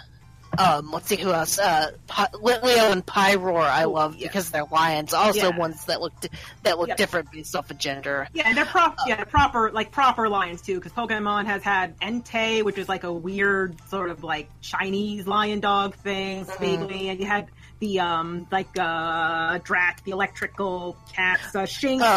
Luxray, and Luxray, yes. Yeah. Like Luxray was sort of lionish, like a lion mixed with a lake. But this is these are proper lions. Yeah. I love the meme of Luxray dropping Pyroar off a cliff and saying, "Long live the king." I did. I haven't seen that one, but that sounds funny. That one was great. Other great designs, Pancham and Pangoro, the pandas that turned into Fighting Dark. Yeah, because it's like based on like a Japanese delinquent becoming basically a Bancho panda, which is pretty cool. And Eddie's always chewing on a leaf, and when he evolves, he chews into a sheet of bamboo, which I thought was cool. Mm-hmm. We mentioned the starters are pretty cool. Yeah, all three starters look... Yeah, they were all pretty cool. And their evolutions look so great in the final form, too. A lot of people think that Chespin's final form was kind of dumb, but I thought it looked great. I thought it was, fine for the whole point of the design. I think I really liked Delph's design. A lot of people don't seem to, but I thought it was pretty cool. Just like this wizard fox, based on the Japanese, I'm gonna say, the Greek Oracle of Delphi. So those were pretty. And I'm trying to think here, what other? Honedge, Doughblade, and Agislash. Yes, haunted sword, steel ghost types. Really. Those are pretty neat. Drat. I know there's a lot of good. You had the Goodra, the Goodra evolution. It was I loved that one. Yeah, it was like you take a snail and turn it into a dragon. It's actually a lot cooler than it sounds. Yeah, the only problem is trying to evolve that thing because it's not raining where you need it to rain because it had to be raining in order to evolve. Yes, and so you had to like when it's about to evolve, you had to run around the region hoping it would rain somewhere. You could so it would evolve. Oh, but if you were IV training Sweet Scent to try and do chain battles, that didn't work. Or not chain battles, I'm sorry, horde battles. Yeah, horde. Yeah, there were horde battles in this game, which basically you fought multiple lower level Pokemon at once. Which I thought it was kind of interesting that you could do that this time around because, I remember very distinctly in one area, if there's a horde battle, it'll spawn like a Zangoose and a whole horde of Survivors, and vice versa. And of course, all the Survivors will gang up on the Zangoose. Yeah, there were lots of neat things. I think was it this game? I think where there was this Pokemon. It's kind of a simple design. It's Carbink, which is a fairy rock type. If you get a horde into them, sometimes they'll be accompanied by a Sableye, which is a third generation ghost and dark type. Sableye eat gems, so presumably it's trying to prey on those poor Carbink. Yeah, neat little stuff like that. Now, the drawback of this is that you can only catch one Pokemon, so you have to defeat all the others. Yeah. And if you don't have decent AoE, or if you want to catch one of them, trying to pick all of them off can be kind of a pain. And if there's it has a chance to spawn a shiny more often with that. So if you find that shiny Zangoose in the herd of survivors, you're pretty much screwed. Yeah. But I liked how it added a little bit more dynamic ideas to the fights like that. Yes, yeah, that was neat. The 2 fossil Pokemon I thought was great. You actually get a proper T-Rex this time around and a proper Tyrannosaurus. Yes, a proper Tyrant and a Sauropod. Yeah, Sauropod. It's the I know what they look like. I know it's like Aurorus and Aurora. Black. Yeah. I can remember like Tyrunt and Tyrantrum. Mm-hmm. Those I had on my team. Oh, that's right. Their designs are pretty cool. Yeah, it's your standard T-Rex, but it's like it's a Pokemon T-Rex, and Tyrantrum actually has what looks like feathers around it, like a little nod to the whole birds and dinosaur connection. I never noticed that before. I'm looking at the Pokédex right now. That's really cool. Mm-hmm. And there's still a debate. Were Tyrannosaurus feathered? Yeah. Yeah, and then one last thing, kind of segueing into another thing, is Hawlucha was one of my favorites. I liked it, not only did I like his design and his moveset, but he was also one of the better HM slaves. Which, this game, you kind of see them downplaying HMs a little bit.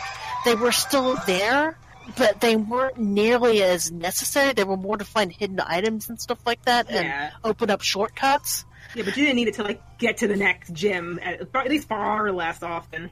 Much less swimming around. You could get away with not having an HM slave on your party and just having the 2 that were actually useful in battle, which is Surf and Fly, which is kind of I appreciate very much, because I felt like Black and White really was a pain in the butt with the HMs. I don't recall.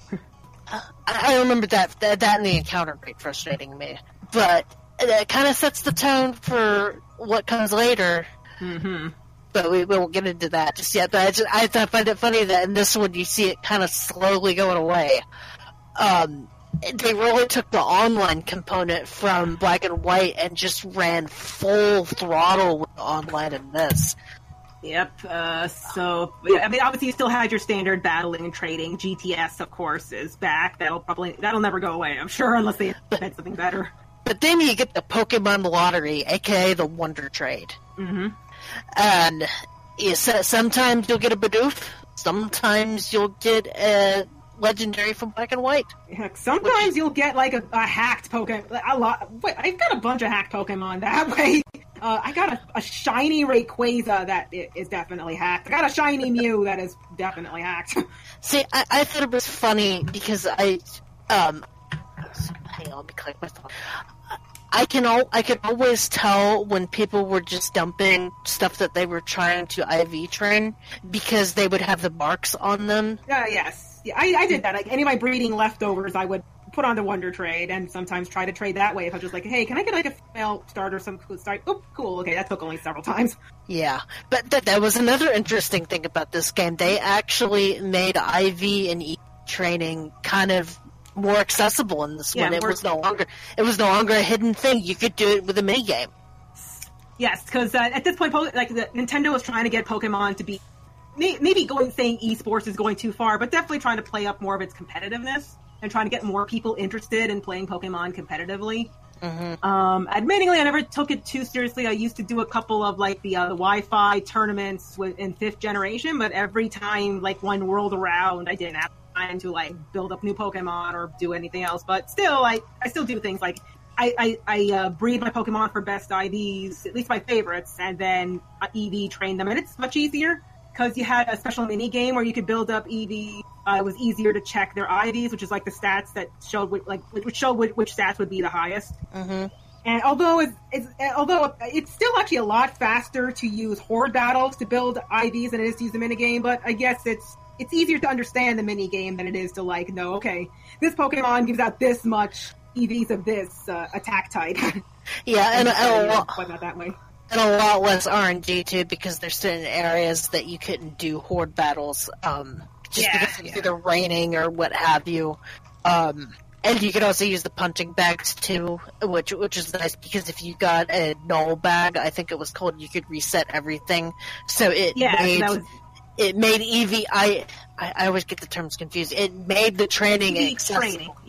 Yeah, it made it accessible to, if you level up a Pokemon and want to reset their stats later, you could do that, which is awesome.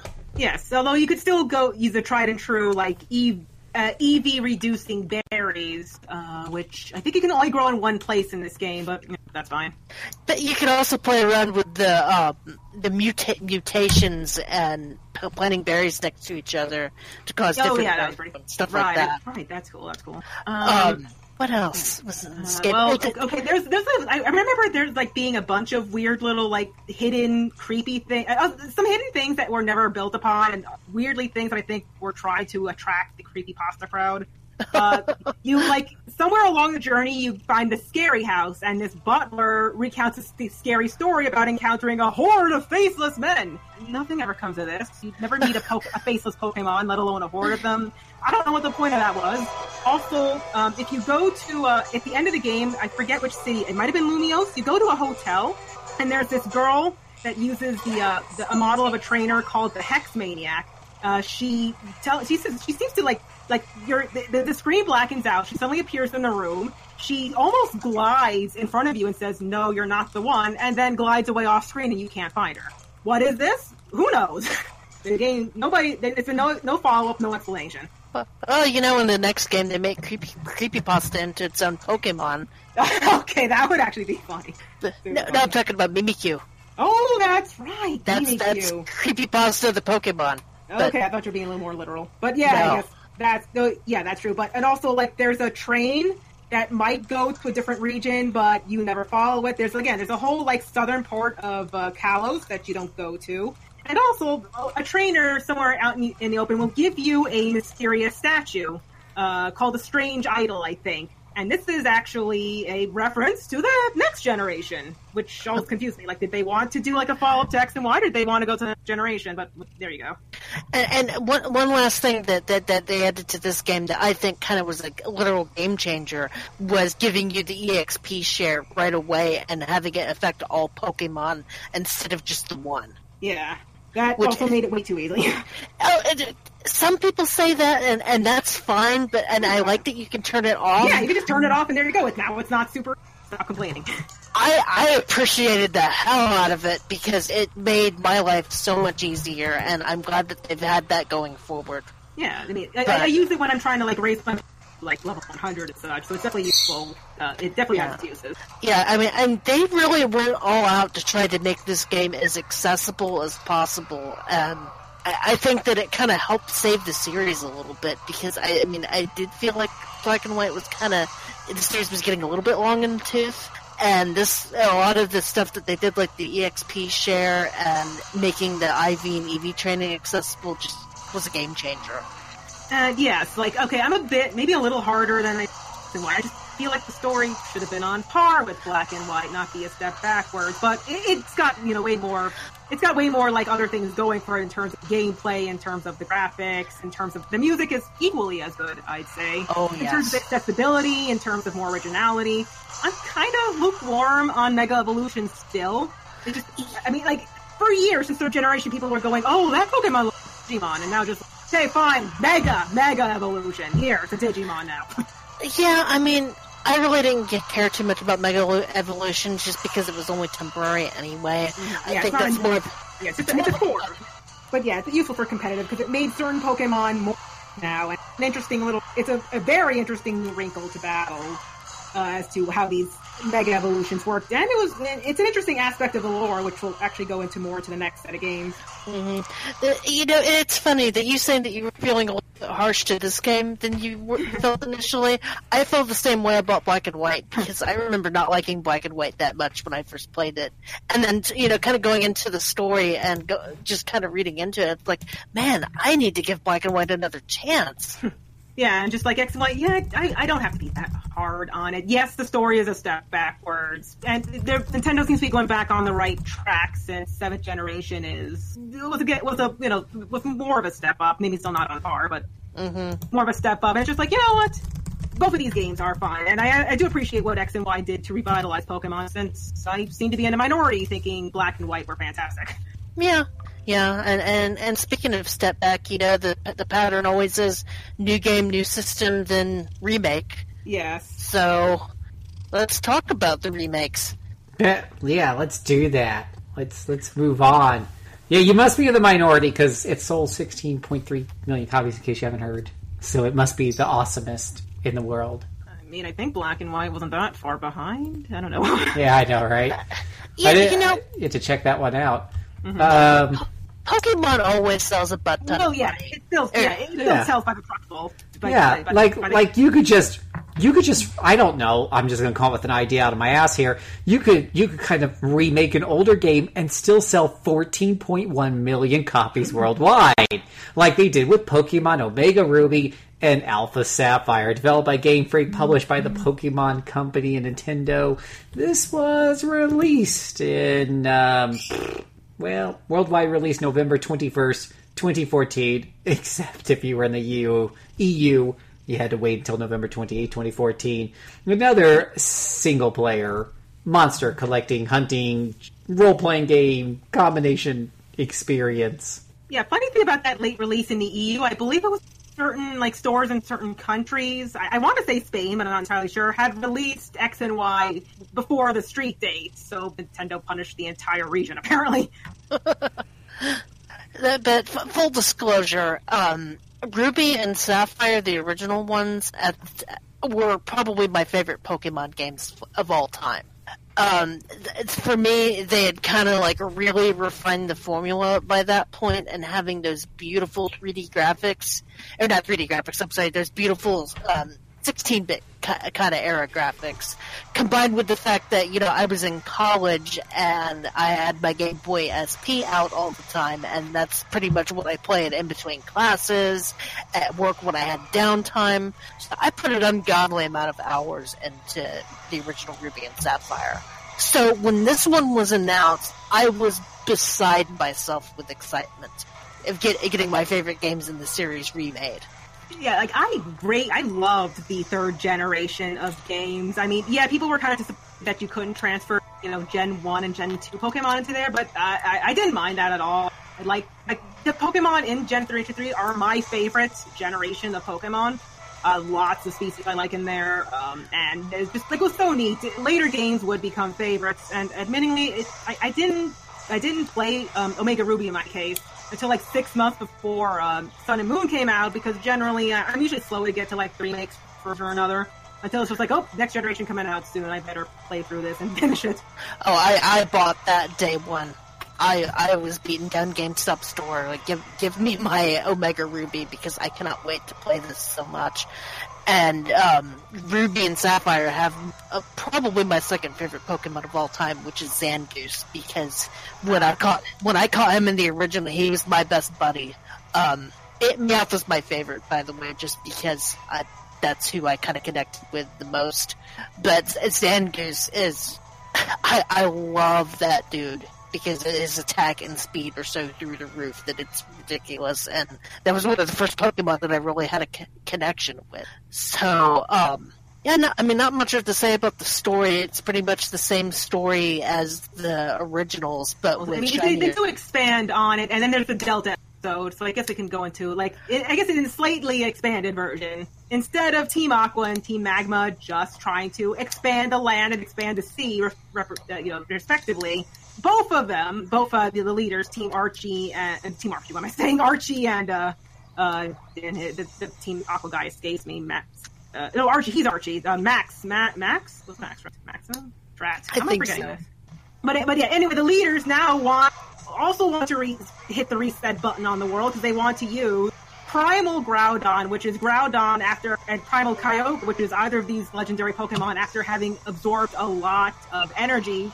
What they call natural energy, and it becomes extremely powerful, similar but not identical to Mega Evolution, and then it would use its powers to kill everything on the face of the planet, so they could start everything all over again. I don't think they go into much information as to why they want to hit the reset button on the world, but there you go, more weird homicidal maniacs in a practical utopia world. But you do stop them from doing that, because they do go primal. You still manage to beat these Pokemon before they destroy the world, and of course you capture one of them. And so you beat the game as normally, and then you go into the Delta episode, which is actually pretty involved, plot-wise. Yeah. So in that one, you and your player and the rival, the opposite gender, you are invited to go to the space like the spaceport that's in the spaceport, like the space agency that's on Moss Deep City to watch a meteor shower. But when you're there, you find out that there is a very strange meteor on the way to Earth. And it's very strange because it's somehow able to change its trajectory, and they're afraid that it's going to destroy the world, or at least cause a lot of trouble. So they are trying to cook up this very elaborate plot of like using infinite energy, which you're going to hear energy so much, and I'm sure a physicist somewhere is pulling their hair out saying that's not what energy. But like infinite energy, which you find out is from the bioenergy of Pokemon. It's the energy of Pokemon, which they never quite explain where they get it from, but you could probably use your imagination.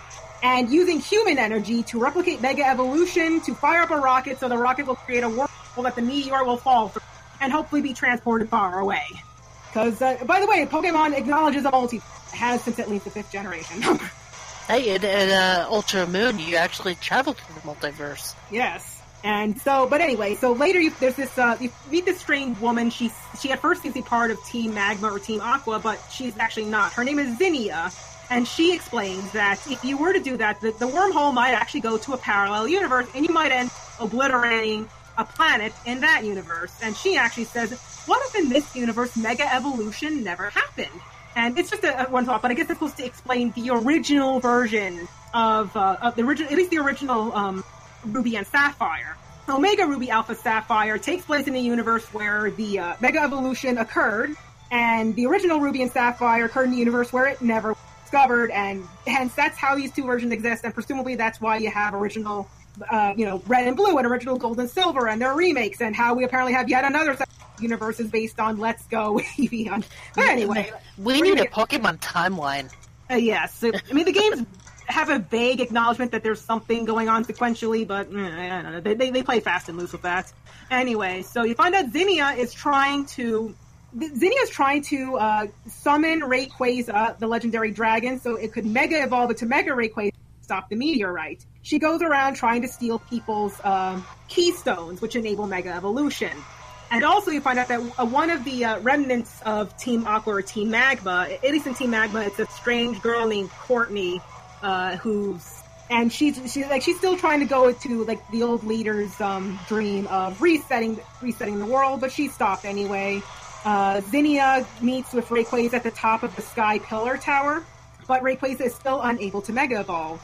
The player somehow has a meteorite on them, and the swallows it and allows it to Mega Evolve into Mega Rayquaza, and Rayquaza is the only Pokemon Mega Stone. Also, it's the single most powerful Pokemon, at least stat-wise. It along with Mega Mewtwo, stat-wise at least. Stat totals are ridiculously powerful. Even more powerful than God. RK, of course.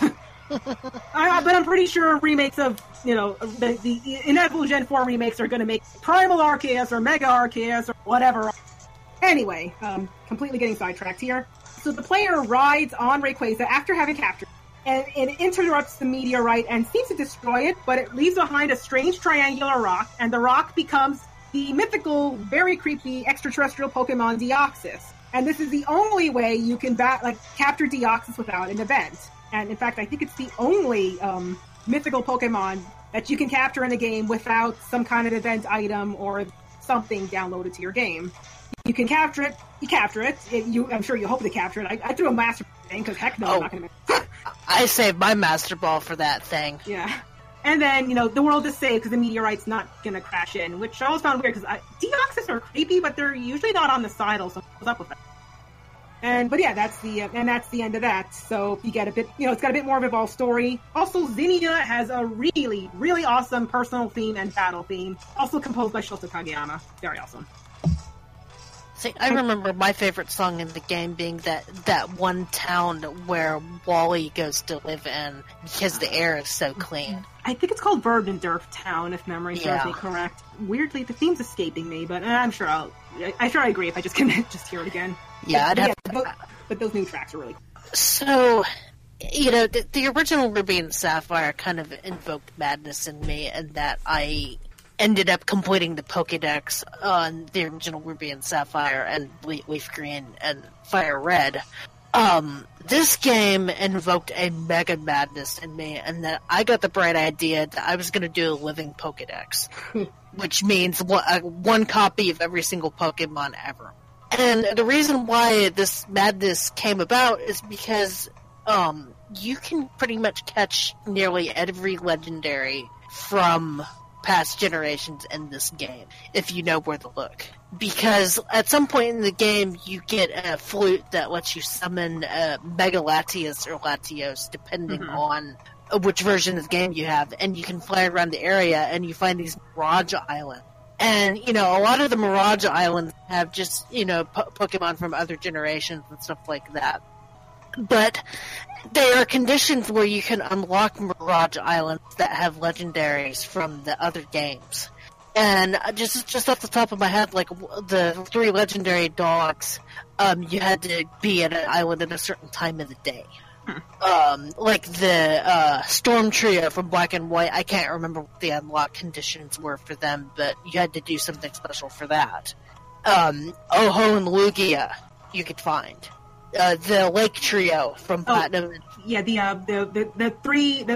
Ungulate Musketeers. Yeah. Virizion, Torakian, and...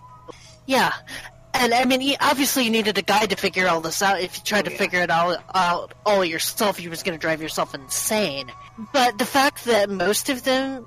And also, like, it depended on the version of the game, too. Like, I know that Oho was in Ruby and Latias... Or no, I'm sorry, Lugia. So all these names run together in my head after a while, but Lugia was in Sapphire. So, I mean, you had to do some trading and stuff like that, but the fact that most of them were in this game just blew my mind, and it was cool to be able to get all these legendary Pokemon and then get a couple of extras and see if you could trade on the GTS to get the ones that you were missing. Yeah, like, I think between, like, all the 6th generation, X and Y, like, among X and Y, would get every Pokemon except for most of the mythicals, which you, of course, have to get via, special event or somebody who was really, really nice. And then I remember that year Nintendo had a legendaries where they released all of those mythicals, either via the mystery gift, via online, or going to GameStop and being able to get code. Yeah, like, at that point, I had captured at least one of every mythical, but you can never have enough legendary, I say. No, you can never. And one mythical Pokemon. Usually when there's a mythical, I will download it on each copy of my game just to have extras. Yeah, same here. And not only that, this particular game had the Poke Radar on there, where each area you could figure out who all you needed to catch. And it was a fun distraction to, like, try to capture everything that was there on the routes and complete it 100%. Yeah, and I did that because I don't know, I was insane. I could not get enough of this game. When I finally finished my Living Pokédex, I ended up having to put it down. It's like, I've played this game so much that I mean, unless I go do competitive battles, there's nothing else I can do in this game. That's how much I loved playing through it. Wow. Yeah, I didn't spend a lot of time on this because, again, I just want to get it complete before Sun and Moon, and I did catch them in previous generations, and it's just like, oh, Sun and Moon are out, okay. And then I haven't touched it since. Except for maybe the trade something over. I'm pretty sure my counter on my 3DS, the only game that's on there that has had more time put into it is Animal Crossing. Actually, to go back to 5th generation, I spent over 900. Became obsessed with training all sorts of, like, basically one of every Pokemon that was somewhat competitive. Although I didn't do it that well, I still got that bugbear up me, and then I 900 hours spent on that game. And comparatively, I spent, like, I think 400 some odd hours on the Y version, and maybe about less than 100 on Omega Ruby. Yeah, I spent about 200 on Ultra Sun, so that's something. And bear in mind, this is a remake of Ruby and Sapphire, but it brought in many of the features that they introduced in X and Y, like the Pokemonomy, the Universal EXP share that gives it to all the characters, or gives the EXP to all of your dudes, the online components with the trading and Wonder Trade and stuff like that. So it was like, not only do I get my favorite game in the series, but I also get all the features that would were what I felt made X and Y so good. And I'm looking at my DS right now. Yeah, Pokemon Omega Ruby, I put in 153 hours into. Animal Crossing is 165. So if I would have just, like, I don't know, maybe done, like, a couple more battles or, like, played for one more day, I finally would have beaten Animal Crossing. It's not easy. So...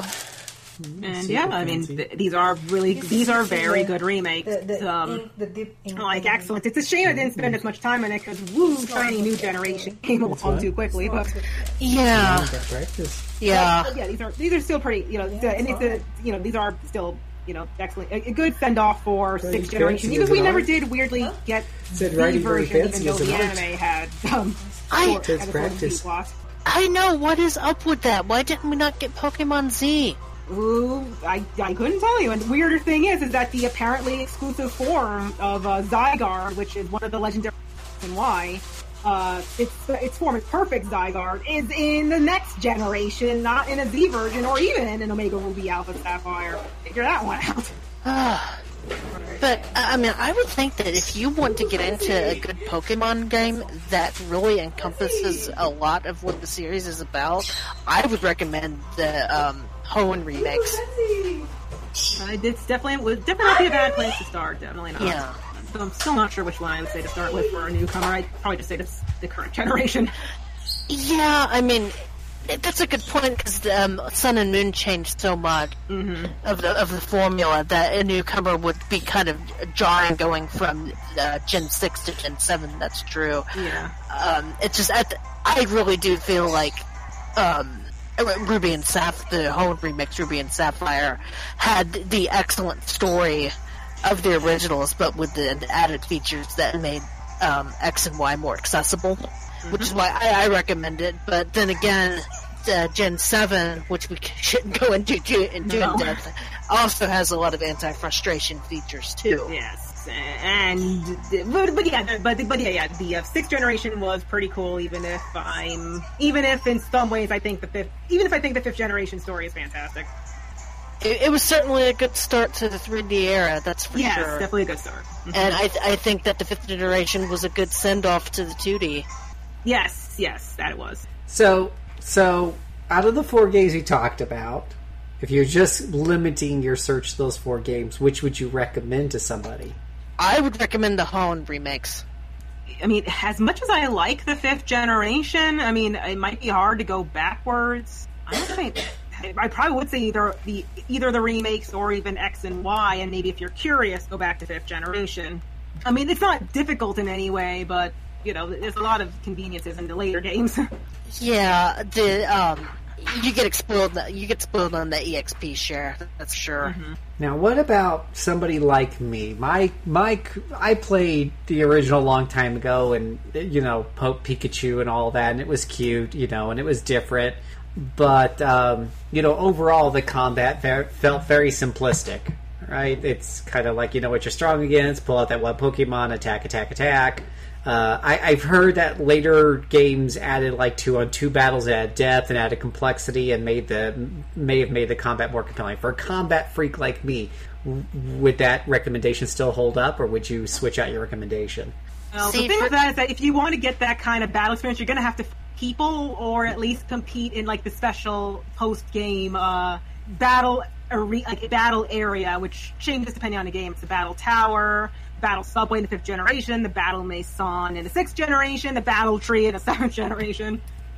So, but the gameplay is still going to be simplistic, with maybe the exception of the most recent games and one super powerful boss. But that's getting ahead of myself. Yeah, see, Phil, knowing you and knowing your anti-grinding thing, for you, I would almost recommend the 7th generation Ultra Sun and Ultra Moon, because that one has it still has battles, but there's less of a focus on battles. You don't go fight gyms in that one. You have challenges that you must overcome. And the Pokemon are the battles are actually fairly difficult in that game. Yeah. Surprisingly. But yeah, as for X, Y, like all of these games, battle-wise, I mean, pretty much all of them you could easily do type matchup and just beat it out. I mean, heck, even fighting Rayquaza, fighting Zinnia, I was just like, use ice moves, use dragon moves, meh. Try not to knock out Rayquaza because you want to capture. Yeah. Well, let's take a look here, see if I can find up some quick prices for you here. Oh, I think these are probably still going for normal prices, right? Because they're pretty available. Sure. Black and white, probably you're gonna have to find a used copy. The 3DS games you could just get on the eShop. Yeah. Oh yeah. Pokemon Black version is $45 on Amazon. So that's That might actually be a little higher than the a start. little Wasn't it higher. $40, I swear it was a $40 game. Yeah, that's pretty high, So but it's- Pokemon games always retain their value. Yeah, they do. So, Alrighty. Well, thank y'all for the in-depth information. Definitely you ladies share a passion for the series. Most definitely. How many hours did you say? 200? 900? A bazillion? On white because I'm insane. Yeah. Yeah. That's some Pokemon. That's some Pokelove. This series made this is my first RPG series. This is my most beloved video game series of all time. Yeah. Got to catch them all. See, for me, and the thing that I love about Pokemon is that it caters to so many play styles. If you like to collect like I do, it's crack. I mean, this game is crack cocaine for a collector like me. Whereas if you like battling and you like building your super team and taking on tough opponents and taking on actual people, you can do that too. There you go. Or if you just want to play through the story, you can do that too. Yeah. And now that this feels me a lot. Like I like to collect things. I like animals. I like mythological creatures, and I like to battle. This hits so many buttons, and heck, the 5th and 6th generations even added way more excellent music than I'm used to for Pokemon, so it hits that button too. I just like to collect the ponies and all versions of ponies. I collect all the kitties. Yeah. So one of my praises for the Monster Hunter series is if you get into, let's say, Monster Hunter 4 Generations or Monster Hunter World, is that they've been working on the series for 10 years. As a result, when you pick up any of the 14 different weapons that are in that game, they all feel very solid because they've had 5 or 6 generations to get it right and to get it good. Do you feel like that you could say the same thing about the Pokemon series? Do you feel that there has been that constant improvement over time? Oh, I think so, yeah. Yes. I mean, except in terms of story, but in general, and steadily getting better and better, just refining things, making things more convenient, mixing things up so it's not so, so it's not so samey. Just the series is very good on updating its iteration, and heck, even the current generation really threw a lot of new things for a loop. But I can't go into that too much. Well, yeah, and hey, maybe Pokemon's also like Monster Hunter in the fact that you just really don't play for the story. Monster Hunter 4 has an okay story. It would have been nice if future games took it further, but they didn't. But let's be honest, we just want to kill monsters in that game, and in Pokemon, you just want to catch them all. Including those ultra rare, legendary doohickeys y'all were talking about. That's a lot of work. But so are being some tougher monsters. I mean, I am not one of the... I really don't think that the series has gotten as stale as people claim it to be. I mean, it may have felt like it was getting a little bit long in the tooth around Generation 4 or 5, but I also feel like that was a very experimental generation, two generations, because, you get the DS, you've got things that they want to try with the DS, you have this kind of passive online thing that they didn't really know what to do with that yet, and that you could tell that they were kind of dipping their toe in a little bit with Black and White, but because the DSi wasn't really kind of a dedicated online system, they couldn't really do it that well. So when the 3DS came out and that system was capable of being online, they really just hit the ground running with that. And I appreciate that they kind of experimented like that. Mm-hmm. I mean, Pokemon is their baby, and I don't think that they're going to do Pokemon wrong. Not with one of the main games, anyway. Yeah, maybe I'm kind of iffy about the Let's Go games, but they're also side games. Yeah, they're remakes, but they're also kind of spin-offy, very casual remakes, and they are no need to worry. Yeah, but we'll get our mainline Pokemon soon. In another year, maybe a little less, I think. No, about a year. It's like a year after Let's Go, I think. Get our Switch Pokemon on. Yes, Yeah. But what I really want after the next mainline game is, of course, Pokemon Super Diamond and Mega Pearl. I don't know what they would call it. I have they already did the Omega, Alpha Omega thing, so you can't play up that with Arceus. I have no idea then. They probably just got expected. We'll have to workshop the name. Yes. But definitely, there will be a Mega Primal Super Duper Arceus, mark my words. One can only hope. This works better when I don't have the mute button on. Well, thank y'all. Thank y'all very much. We're going to take a break, let you listen to some more Poke music, and we'll be right back with our RPG Backtrack Sidetrack segment. Please stand by. The Pokeball's close.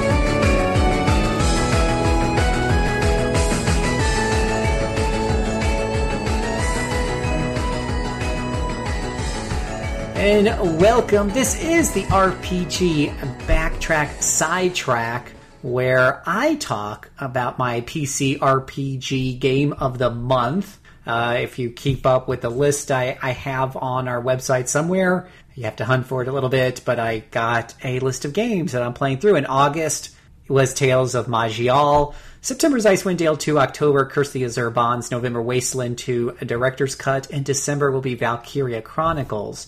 But yes, August is Tales of Maj'Al, and that's what I'm going to talk about right now. Tales of Maj'Al was released originally in 2012. I'm not sure what the exact date was. It basically came out first as an open source game. I eventually got it on GOG for a few bucks. You can play this game for free. Which is a really good deal because there is a ton to the game. It eventually became like donation supported and whatever have you, and that enabled them to do a lot deeper things. Tales of Maj'Al is basically an offshoot of Oddbond and Zogbond, which in turns are offshoots of the Rogue, the game Rogue and Rogue, the early roguelike games of the 1980s. At its core, it's a dungeon crawler. You play a single character. You in roguelike games, they're characterized by the fact that you'll have one life. It's you against this massive dungeon. And but you do have lots of choices in terms of races and classes, items you'll be picking up in the whole 9 yards. There has been, everyone's probably has heard the term roguelike in some way, shape, or form, and you probably have played some roguelike games. I mean, it's just all over the place nowadays. It's kind of a hot button game type now these days. They like to combine like roguelikes and Metroidvanias. Yeah. Now, it seems. Yeah. Like Dead Cells and Chasm and... Yeah. Oh, God. Exactly. It's kind of gone off into other genres. It's no longer limited to the single-player, turn-based dealio anymore. Big dungeons, yeah. So... and these games are also known for their brutal difficulty. The idea in most roguelikes is that when you die, death is permanent, and the only thing you walk away with is the wisdom and knowledge you gain, from that character's life to help you in your next quest. So there's no things to help you with progression in this. You just got School of Hard Knocks Rogue.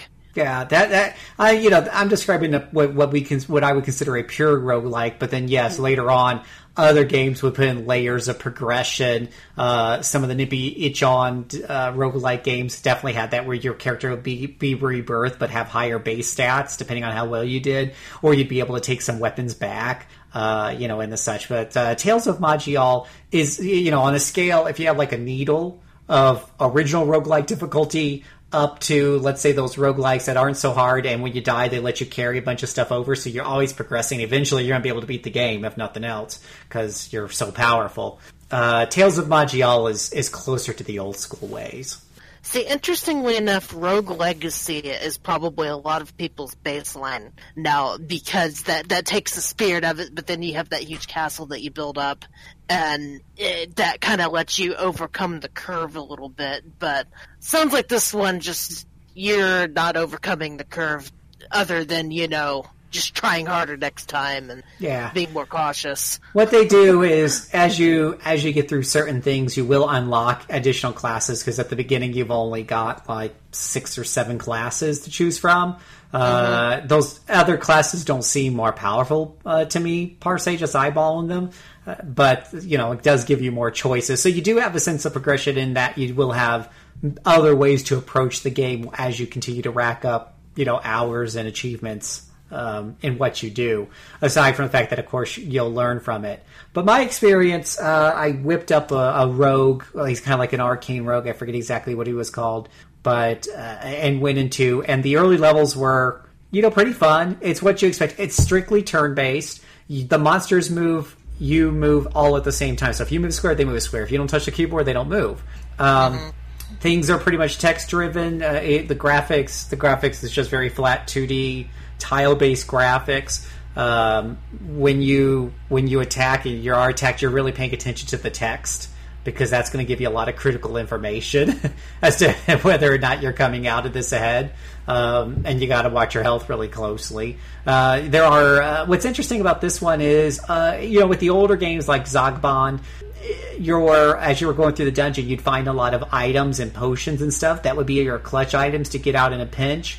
In Tales of Maj'Eyal, while there are definitely item drops and armor drops to help make you stronger, it's not really the focus here in combat. The focus is really on your skills, which a lot of them are on cooldowns, and that's also different from Zogbond.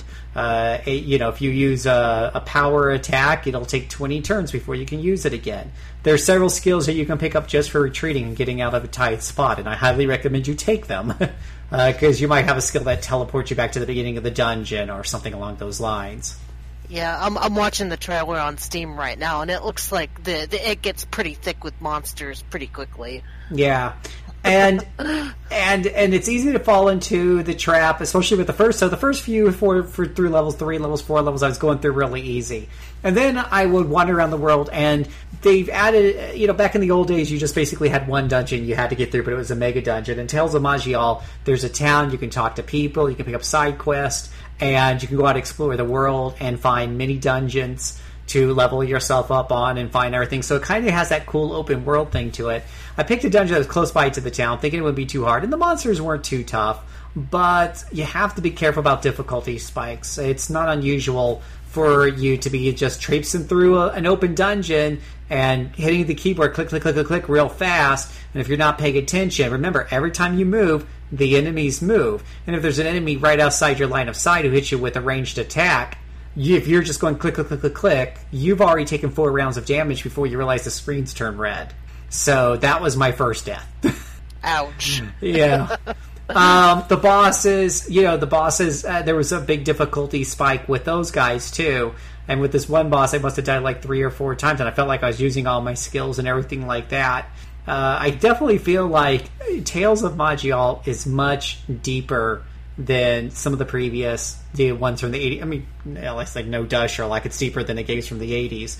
But there's a lot more going underneath the hood that you really need to learn, maybe read some wikis or threads or whatever they're called, Reddits.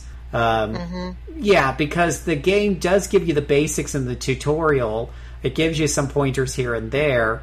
There's also some help pages you can dive through. And I did a lot of that, and I was still getting my butt royally kicked.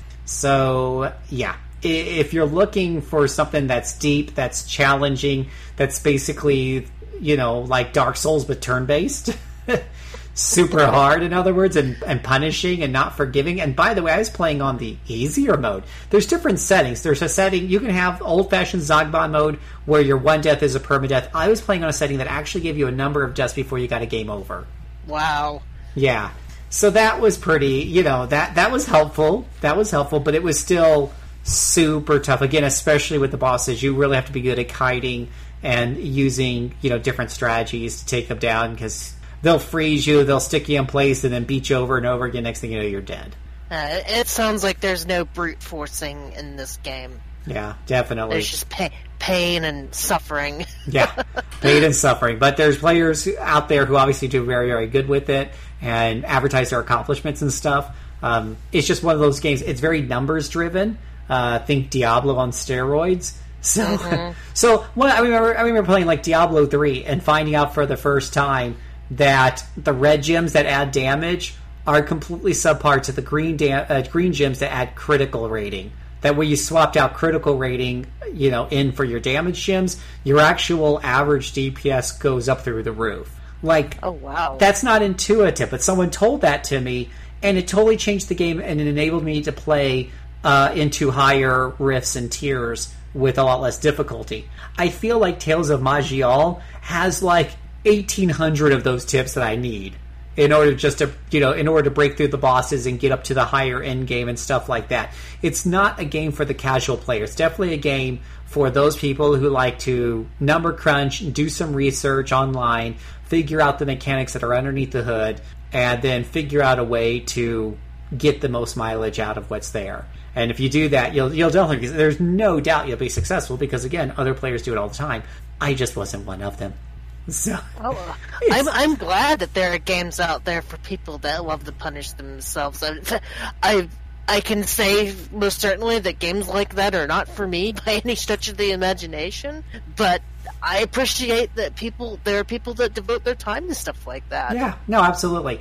I do like tougher games. I like survival games. I like Etrian Odyssey games, and we all know those aren't any joke. But it's the level, it's that difficulty combined with the level of complexity within its systems, combined with a lot of trial and error needed or reading up wikis on what is really good. Like, for example, one of my problems with old school Diablo was you could build a wizard and go for a fire build just to find out that 90% of the characters or monsters in Act 5 are fireproof, right? Now your build doesn't mean squat. But the only way you'd have known that was to make it to 5 or to read a hint book or to read hints online. Tales of Maj'Al, very much like that.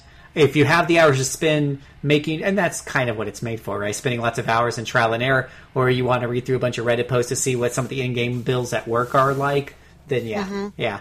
Whereas I feel like with Etrian Odyssey and stuff, I could go, there definitely are some builds that are better than others, but because there are so many there aren't as many choices, it's tougher to make something that's truly broken there. See, I like my difficulty kind of right down the road most of the time, not too challenging, but not too easy. Just kind of give me a little bit of a challenge. Yeah. Let me kind of work for my prize. Now, I will say, because I'm older and I don't have a lot of time for gaming anymore, I do play a lot of stuff on the lowest difficulty now, just because I've got a lot of games to get through to talk about on RPG Cast, and I don't always have time to beat my head against a wall. But that's a lot of people our age these days. Yeah. No, I totally agree with you. Definitely if a game is too hard. I usually play games on normal, and and hopefully that works out. But if I'm losing over and over again, and I have to go looking up FAQs or watching Let's Plays to figure out all the time how to get past your game, I'm too old. I've got a lot of other games. So, but regardless, this one is super cheap. It is really cool. It is different. It is deep, or you can just download it for free apparently. So I could recommend it to the audience that it speaks to. Yeah. Yeah, I would give it my official rating of try it, on my scale. Play it if you are really, really super into harder, deeper games. I think you'll have fun with it. So, all right, we'll be right back because we need to wrap this podcast up with our final lap.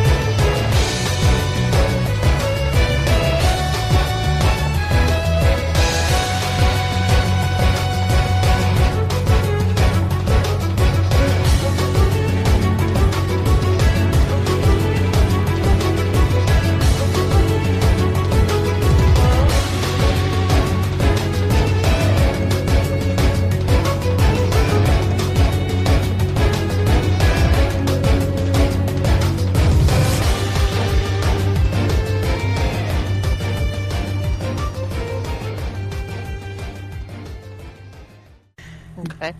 Welcome back. This is the final lap where we read your comments, questions, all kinds of fun stuff, and we talk about what we're doing. It's the kitchen sink of the RPG Backtrack.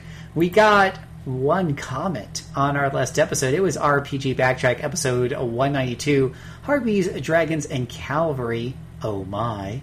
And our comment here was from Platinum3. He or she said, glad Phil just out and said it because I was thinking HOMM the whole intro. HOMM, Heroes of Might and Magic. Oh, the whole intro. Yeah, that's pretty funny. Yeah, because we did a skit at the beginning, and I think I can't remember if I had done that during the show or as an outro, but I said that skit reminded me of Heroes of Might and Magic, so that's what he's referring to. Yeah, no, totally. That game is very much reminiscent. From listening to those guys talk about it, I never played it. But I never played it either. It's a little too Western for my taste. Platinum said, while listening to the podcast, I was watching gameplay video of the games. Pretty neat. You're correct that this is a nice-looking game and quite interesting and unique. Well, there you go, Relly. You just need to watch the videos. Maybe you don't want to play them, but you can live vicariously through YouTube or Twitch. Yeah, I find that I get sucked into watching a lot of Let's Plays, and it's like, hey, I want to play that. But then, the thing of time just kind of hits me, and I have to go back to my other time sinks, and I just need more hours in the day to play games. Yeah. Holy cow, 210 hours on Rainbow Skies? Not being a fan of tactical RPGs, that's amazing to me, but glad you liked it, Mike. I'm going to see how well I like it at some point. As I mentioned before, I bought it, but it is on the long list of things to get around to. Especially since I wasn't really a huge fan of the first Rainbow, whatever the hell it was called. Rainbow Moon. Yeah. It felt a little too bland for me. See, I was kind of turned off by it because Chris talked about it, and he said that the AI in it was just too dumb for his tastes, and I don't like tactical games with rock dumb AI. I kind of like to feel like I'm in a little bit of danger. Not necessarily Fire Emblem levels of danger, but, just enough. Mm-hmm. And it kind of felt like there wasn't, with tactical RPG, you do want to feel like there's some danger and some thinking needed to get through it, and that was kind of my take on it too. Kind of agree with Chris. I just kind of felt like I was just going through the paces and just leveling up with super series of battles. And that tends to be one of my complaints about most JRPGs, is that it's just attack, heal, attack, heal. I need something to make it feel a little bit more dangerous and to force me to use deeper tactics to keep me engaged. See, it's interesting you say that because Octopath Traveler is a lot like that, where you've really got to think about what you're doing.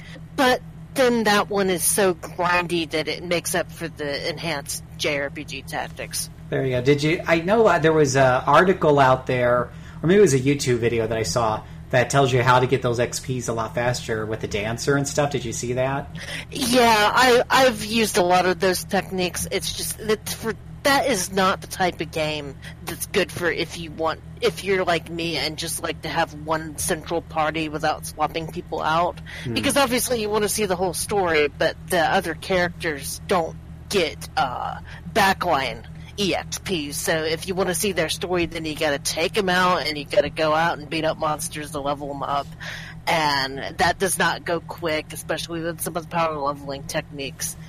And I think that was that game's biggest flaw, and I've still got most of my characters sitting at like chapter 2 and 3 because of it. Yeah.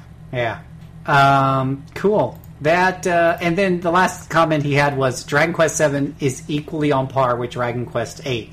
Smiley face.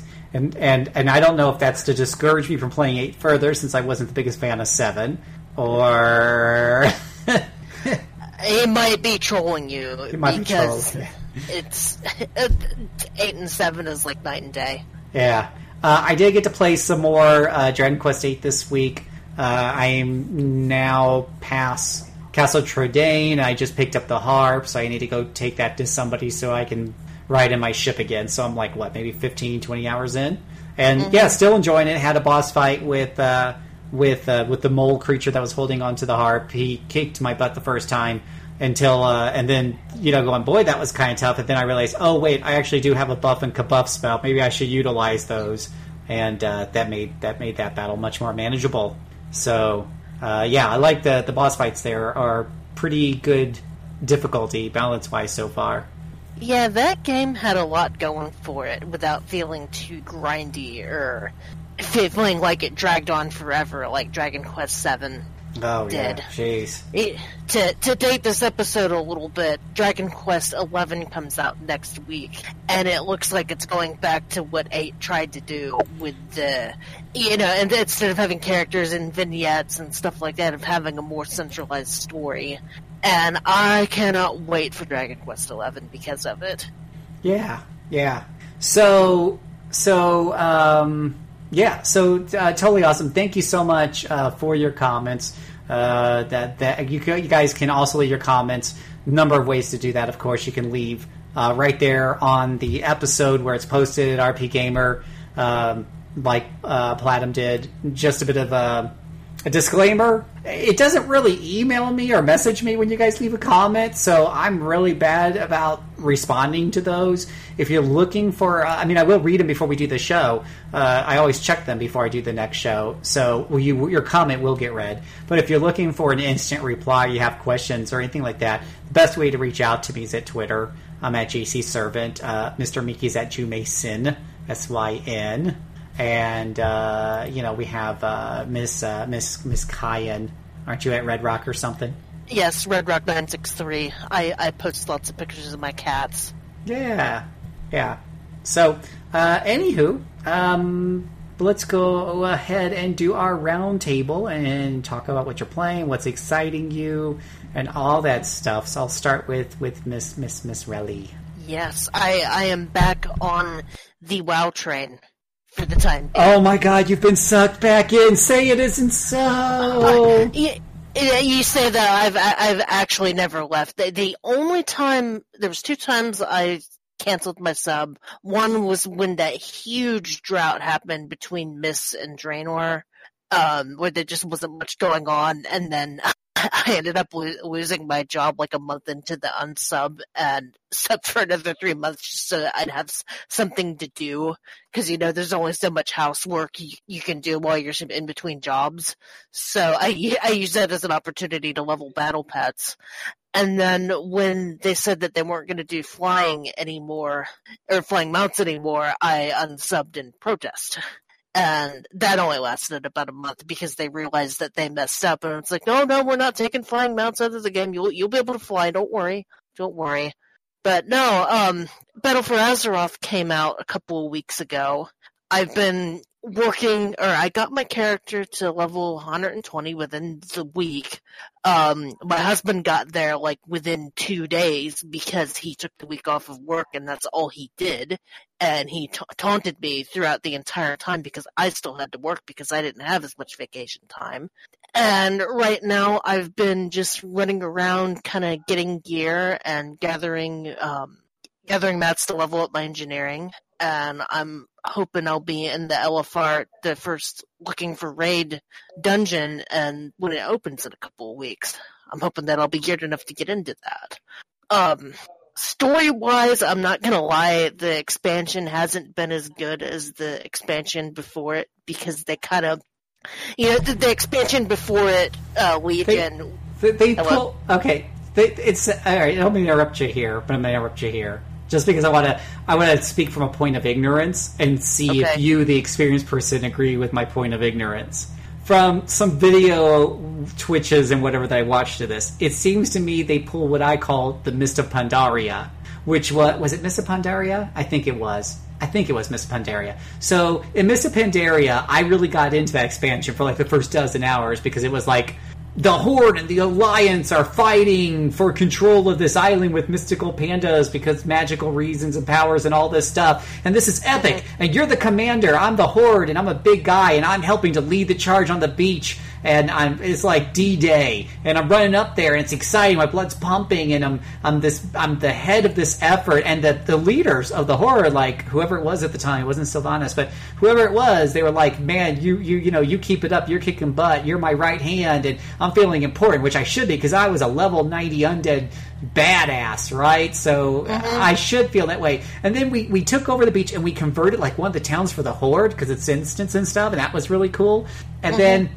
And then he's like, okay, well, the problem is we spent a lot of our forces here and stuff. I'm going to need to go back and get reinforcements. While I'm gone, mighty undead commander, I need you to get to know the people of the land. And I'm like, what? And sure enough, that turned into a whole bunch of panda fetch quest, farming quest, like all this boring stuff that took me out of the excitement. And in watching the videos of this one, they were like, here's this big story set up in the cutscene. Now we're going to have you go to these other lands and do a bunch of boring quests. Is that what happened here? Kind of, sort of. Okay. Tell me.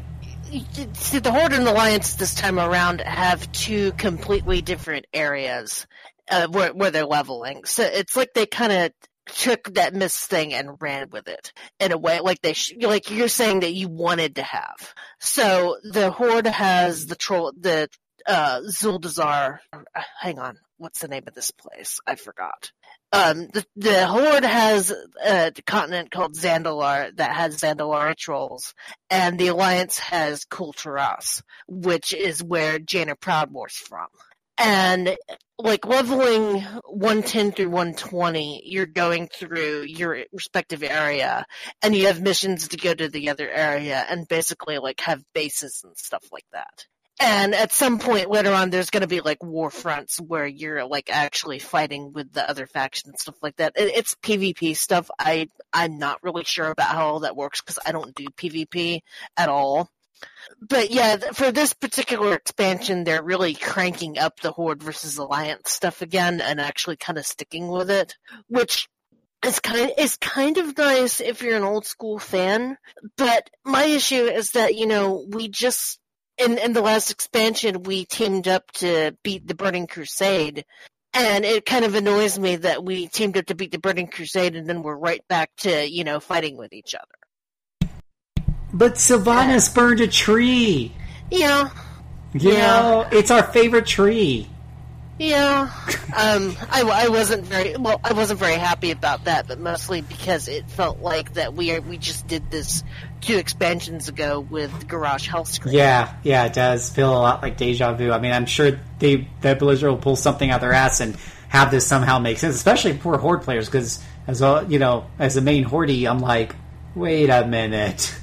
This isn't the Horde. Why did they let her still be leader if she just, has an emotional moment and decides to burn down this Alliance tree, kill a bunch of combatants that way? That's not honorable. A bunch of civilians. Yeah, it's a bunch of civilians. That's not the Horde.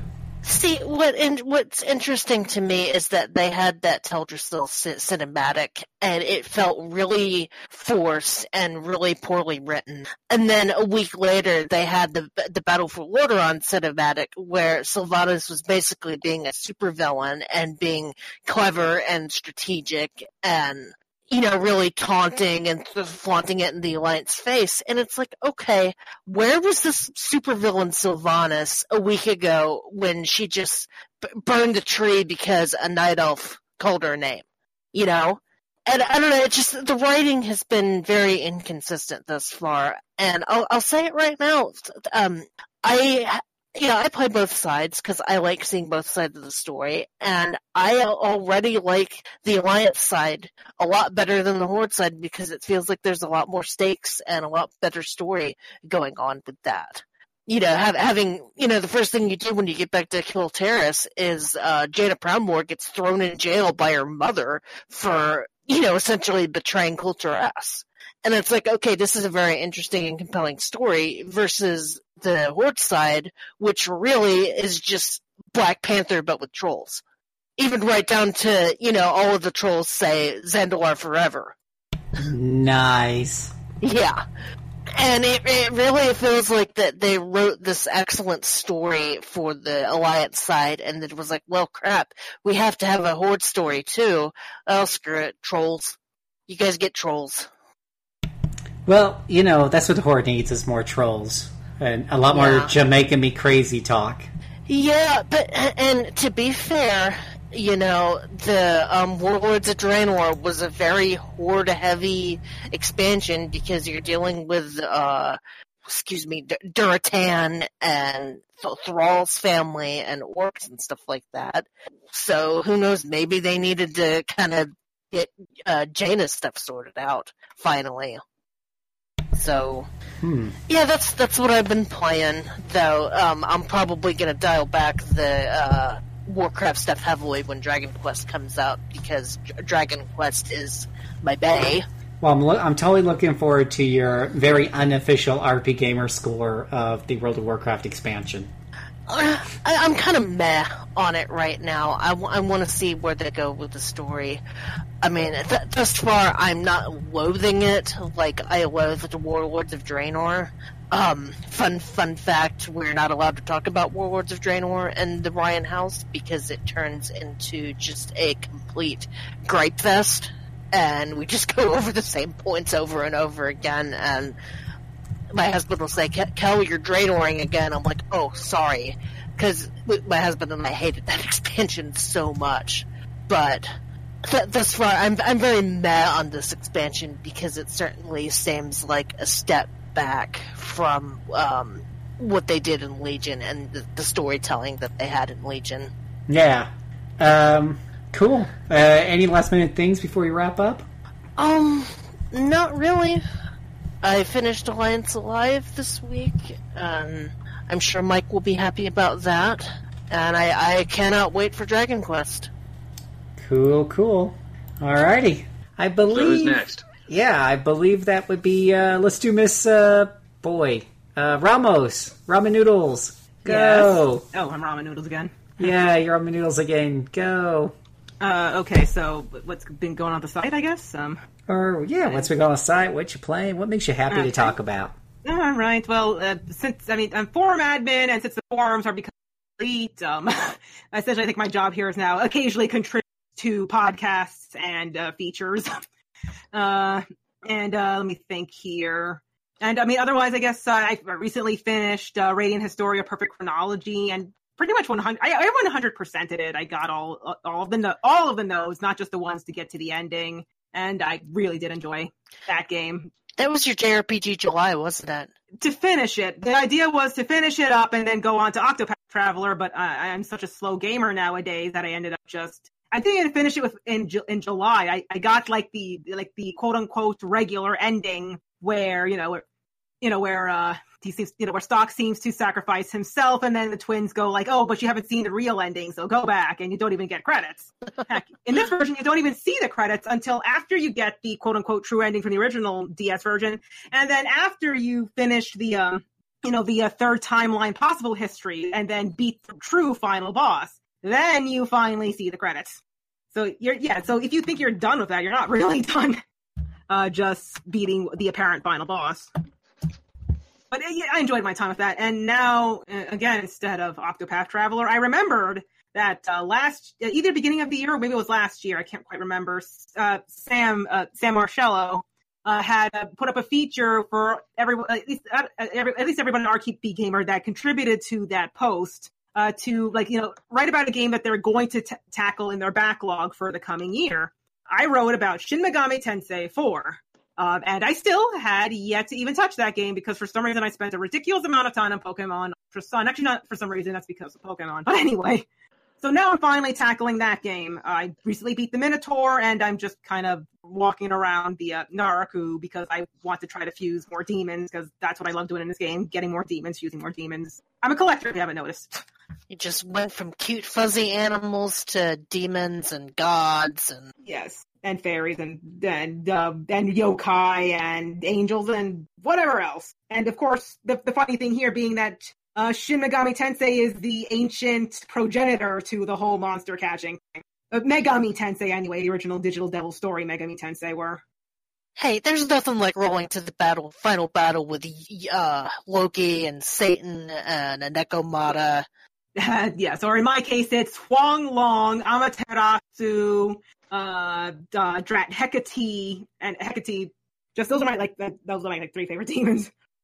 Are they going to get outmoded once you level up a whole bunch more and can get even higher level? Well, those are usually the strongest demons of their race. But the ones I'm training up, it's I'm constantly fusing that. So I'm tempted to keep my angel and try to evolve it to every form, but dang, does it need a lot of EXP for that. Yeah, those games need a lot of money and a lot of grinding. Yeah, and it's not giving out a lot, and I'm super tempted to just get the DLC for that. That's what I did. Look into that, but yeah, otherwise I'm still getting slowly ever closer to beating Tokyo Mirage Sessions Sharp FE. I'm on the in between, the intermission between the second to last chapter and the last chapter. I'm hoping to have that beaten before October when The World Ends With You Final Remix comes out. Here's having my fingers crossed. And that's all that's going on. Okay.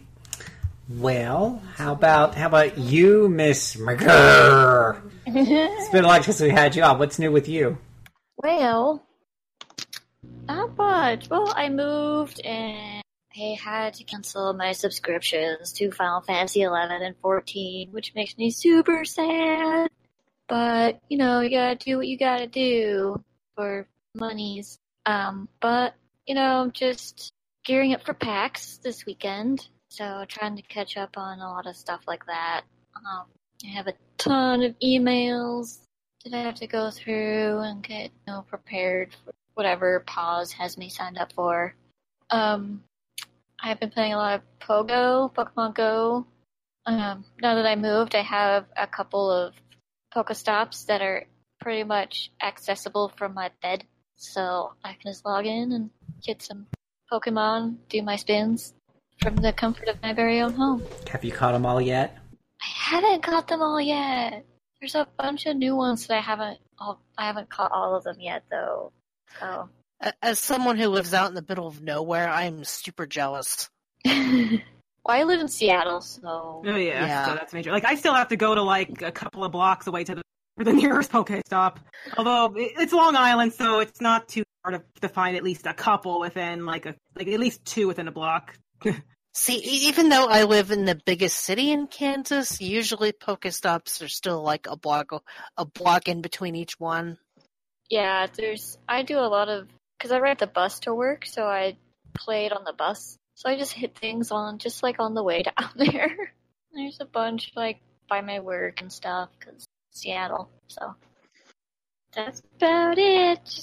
I'm hoping to hopefully get settled enough where I can start my sub again for 11 or 14 or both, because I haven't finished 11.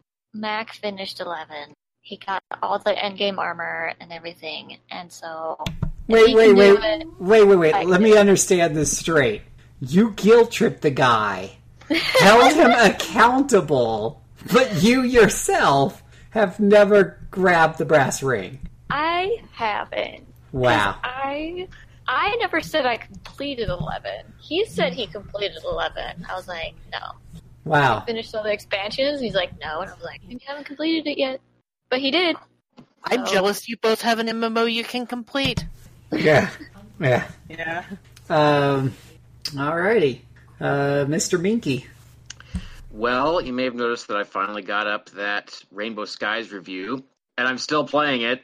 So I guess I'm glad that this series does not come out frequently, or else I would be like Kelly and Cassandra here, just constantly addicted to it for many, many extra hours. But since Rainbow Skies is all by itself and is unlikely to have a sequel for a number of years, once I'm finally done with it, because I'm still going through new areas deep into the post-game and fighting new enemies, which one of these new enemies has one of the freakiest death screams I've ever heard. It sounds like somebody threw a cat into a bathtub that's electrified. It's just disturbing. No! Yeah, what have I spent? Something like 300 hours on this game, and I'm not done with it yet. Oh my gosh. So, did you like Rainbow Moon at all? I never played it. Okay. Maybe you should try it. You should try it, Mike. I'll probably spend another 3. No, it's probably best. I think Alex played that for our review once upon a time, and he does not get nearly as much into the collecting and combat minutia as I do, so his review comes from a very different place than mine did. And since that's the only thing I've been playing lately, I can tell you a whole lot about Rainbow Skies, but it's still pretty new, so I don't know if I should. Well, sell me on it, because I skipped over Rainbow Moon, because Chris Privateer said that the AI in Rainbow Moon wasn't very good. Well, let's see. If you're looking for intelligent enemies, you're not necessarily going to get them. But if you want enemies that the first time you encounter them, they are extremely likely to womp you. But this is not even if you get womped, you'll get thrown back onto the world map, 1 hit point for your leader, but you don't lose anything. There's no game overs. Just go heal yourself. And the way you get, there are a lot of ways you get stronger here. One of them is the instant you find a new enemy, it will typically have a new material that you can just put into your equipment and make it stronger that way. And after you fight new enemies for a little while, you'll have plenty of new materials that will allow you to be powerful enough to stomp them. And if you need a story, this is not the game for you, because while it's kind of amusing and the narrative, it freaking involves time travel at some point, but I never cared that much. It's just one of the clotheslines that you hang things on. The characters all have, here's our lead. He really likes his swords, and he's buff, and he thinks people who don't like swords are idiots. That's most of his character right there. Here's his pal. His pal likes to eat a lot and doesn't like that his friend is obsessed with swords. And here's Ashley, the lady. She managed to bind you together so that you can't get away. And she's an aspiring mage, and really, these are not deep characterizations. But the dialogue is well written, and it's entertaining, and I just got into the fact you wander around. There are hidden things all over the place that you have to keep a close eye out for. Watching for it on the screen isn't necessarily the best idea, because the icon that shows you that a hidden thing is there pops up very specifically.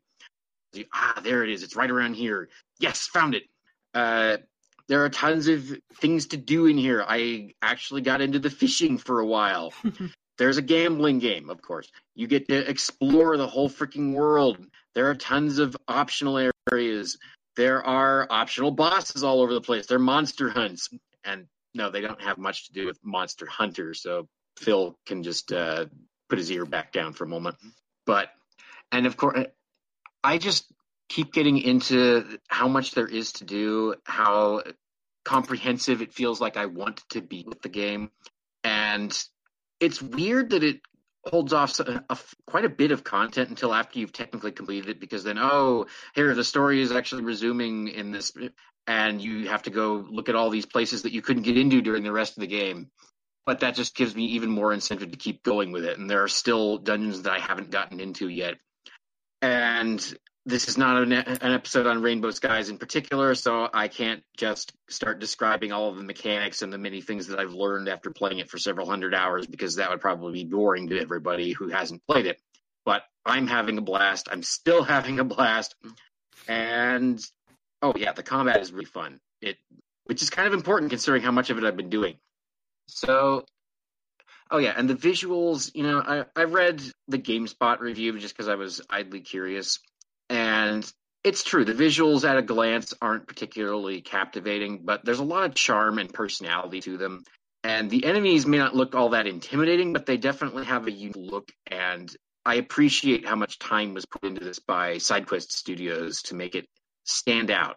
And it won't stand out at a glance, but the more you spend time with this thing, the more you appreciate the details and effort that was put into it. So there, that's my relatively short monologue on Rainbow Skies, because after 300 hours, I could probably talk about it for a very, very long time. And you've got me really curious.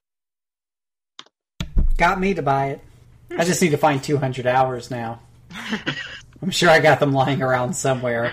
You do, Phil. All you have to do is go back to the past and stop yourself from almost completing Strange Journey. Oh my gosh. Strange Journey.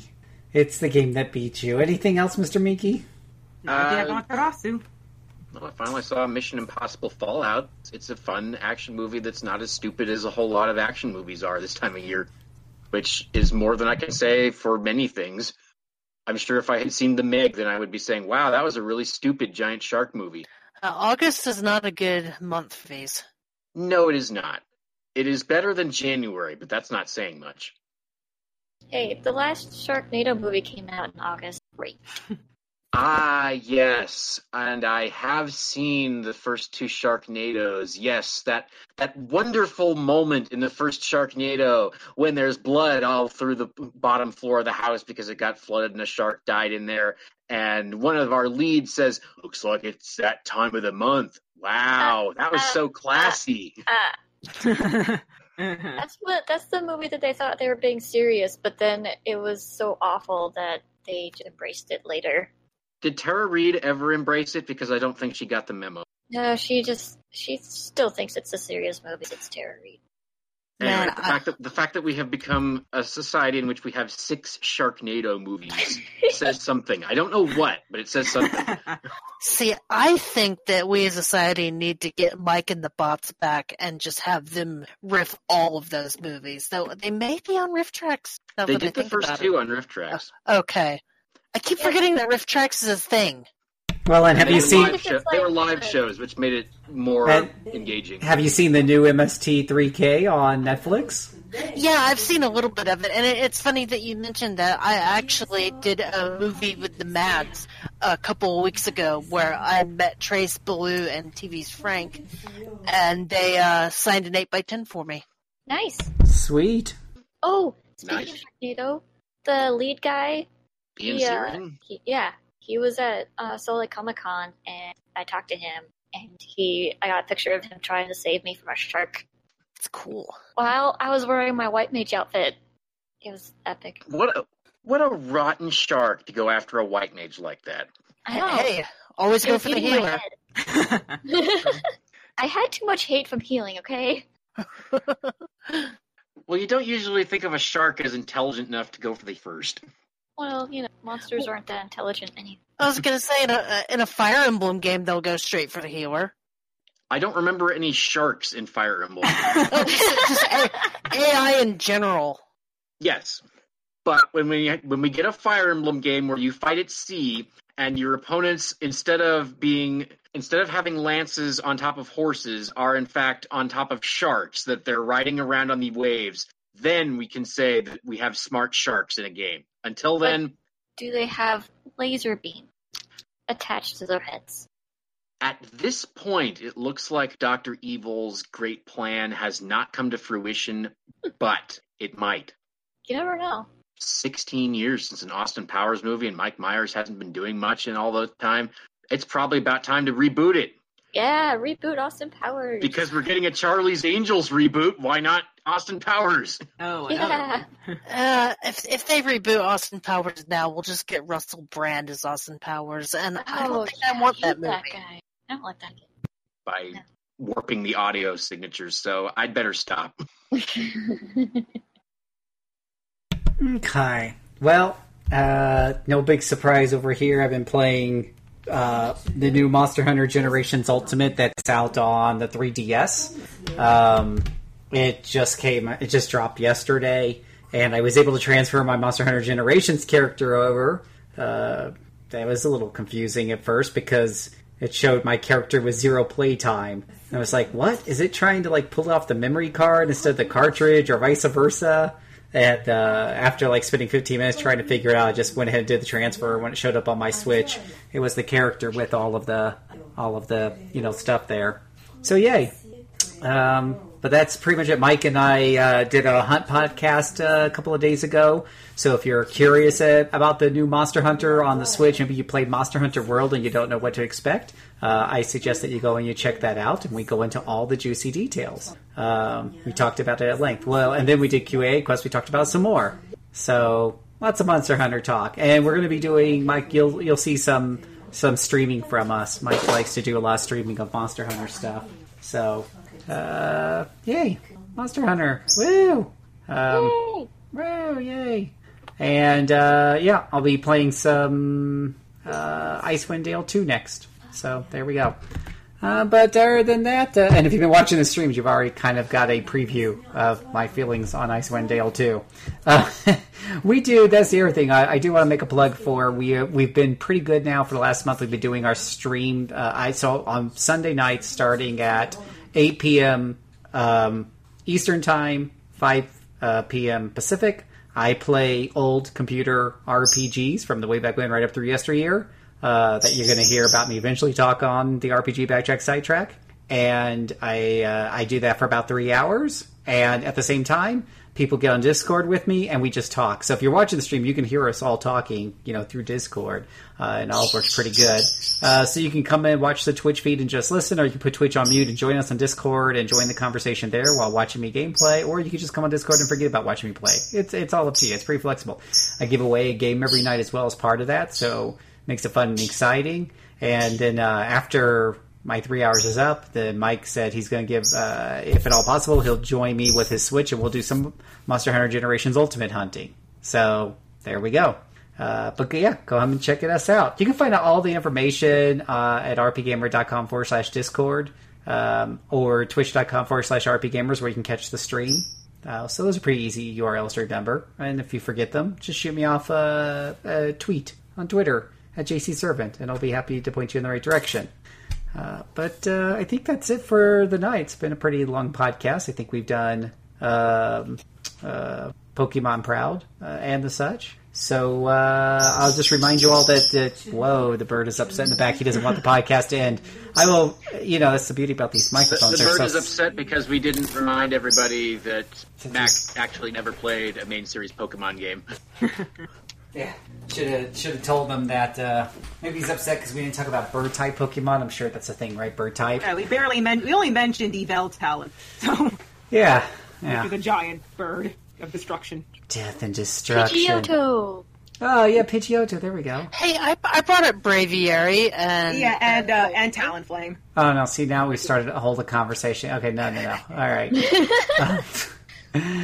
I'll remind you all that RPG Backtrack is a production of rpgamer.com, your source for news, reviews, and home to the best gaming community on the net. We have a ton of content for you to read there. We have a ton of podcasts as well, such as the RPG Cast, Q&A Quest, the Active Topical Banter Show, and of course the Hunt Stories for Monster Hunter. So there's lots of content on the site for you to check out, plus lots of video content on our Twitch channel, twitch.com/rpgamer. You can hit us up at Twitter at rpgamer, on facebook.com/rpgamer as well.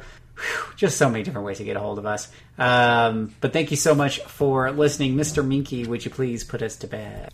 I will do the best that I can, assuming, of course, the Discord decides I am worthy of having an uninterrupted audio signal come out and not garbling me through the miracle of poor technology or great technology that is implemented poorly in my case, or technology that it needs to be implemented greatly and has not been implemented greatly because of my technological inferiority machine complex. Whatever. Good night. Mikachu, I choose you.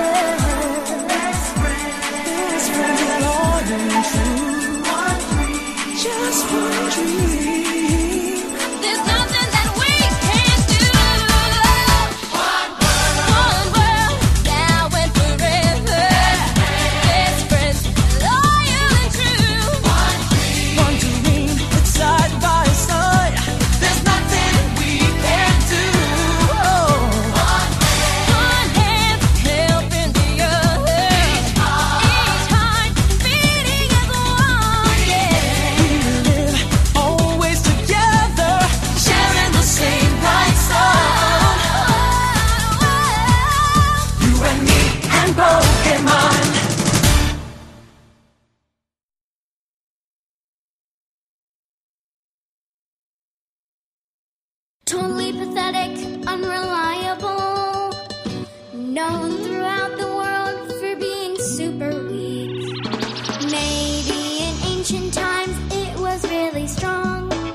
That's what the rumors say, but they're probably wrong. But now it's so weak, the weakest in the land. So weak that it's sad, really, really sad. The weak Pokemon, that's you, Magikarp.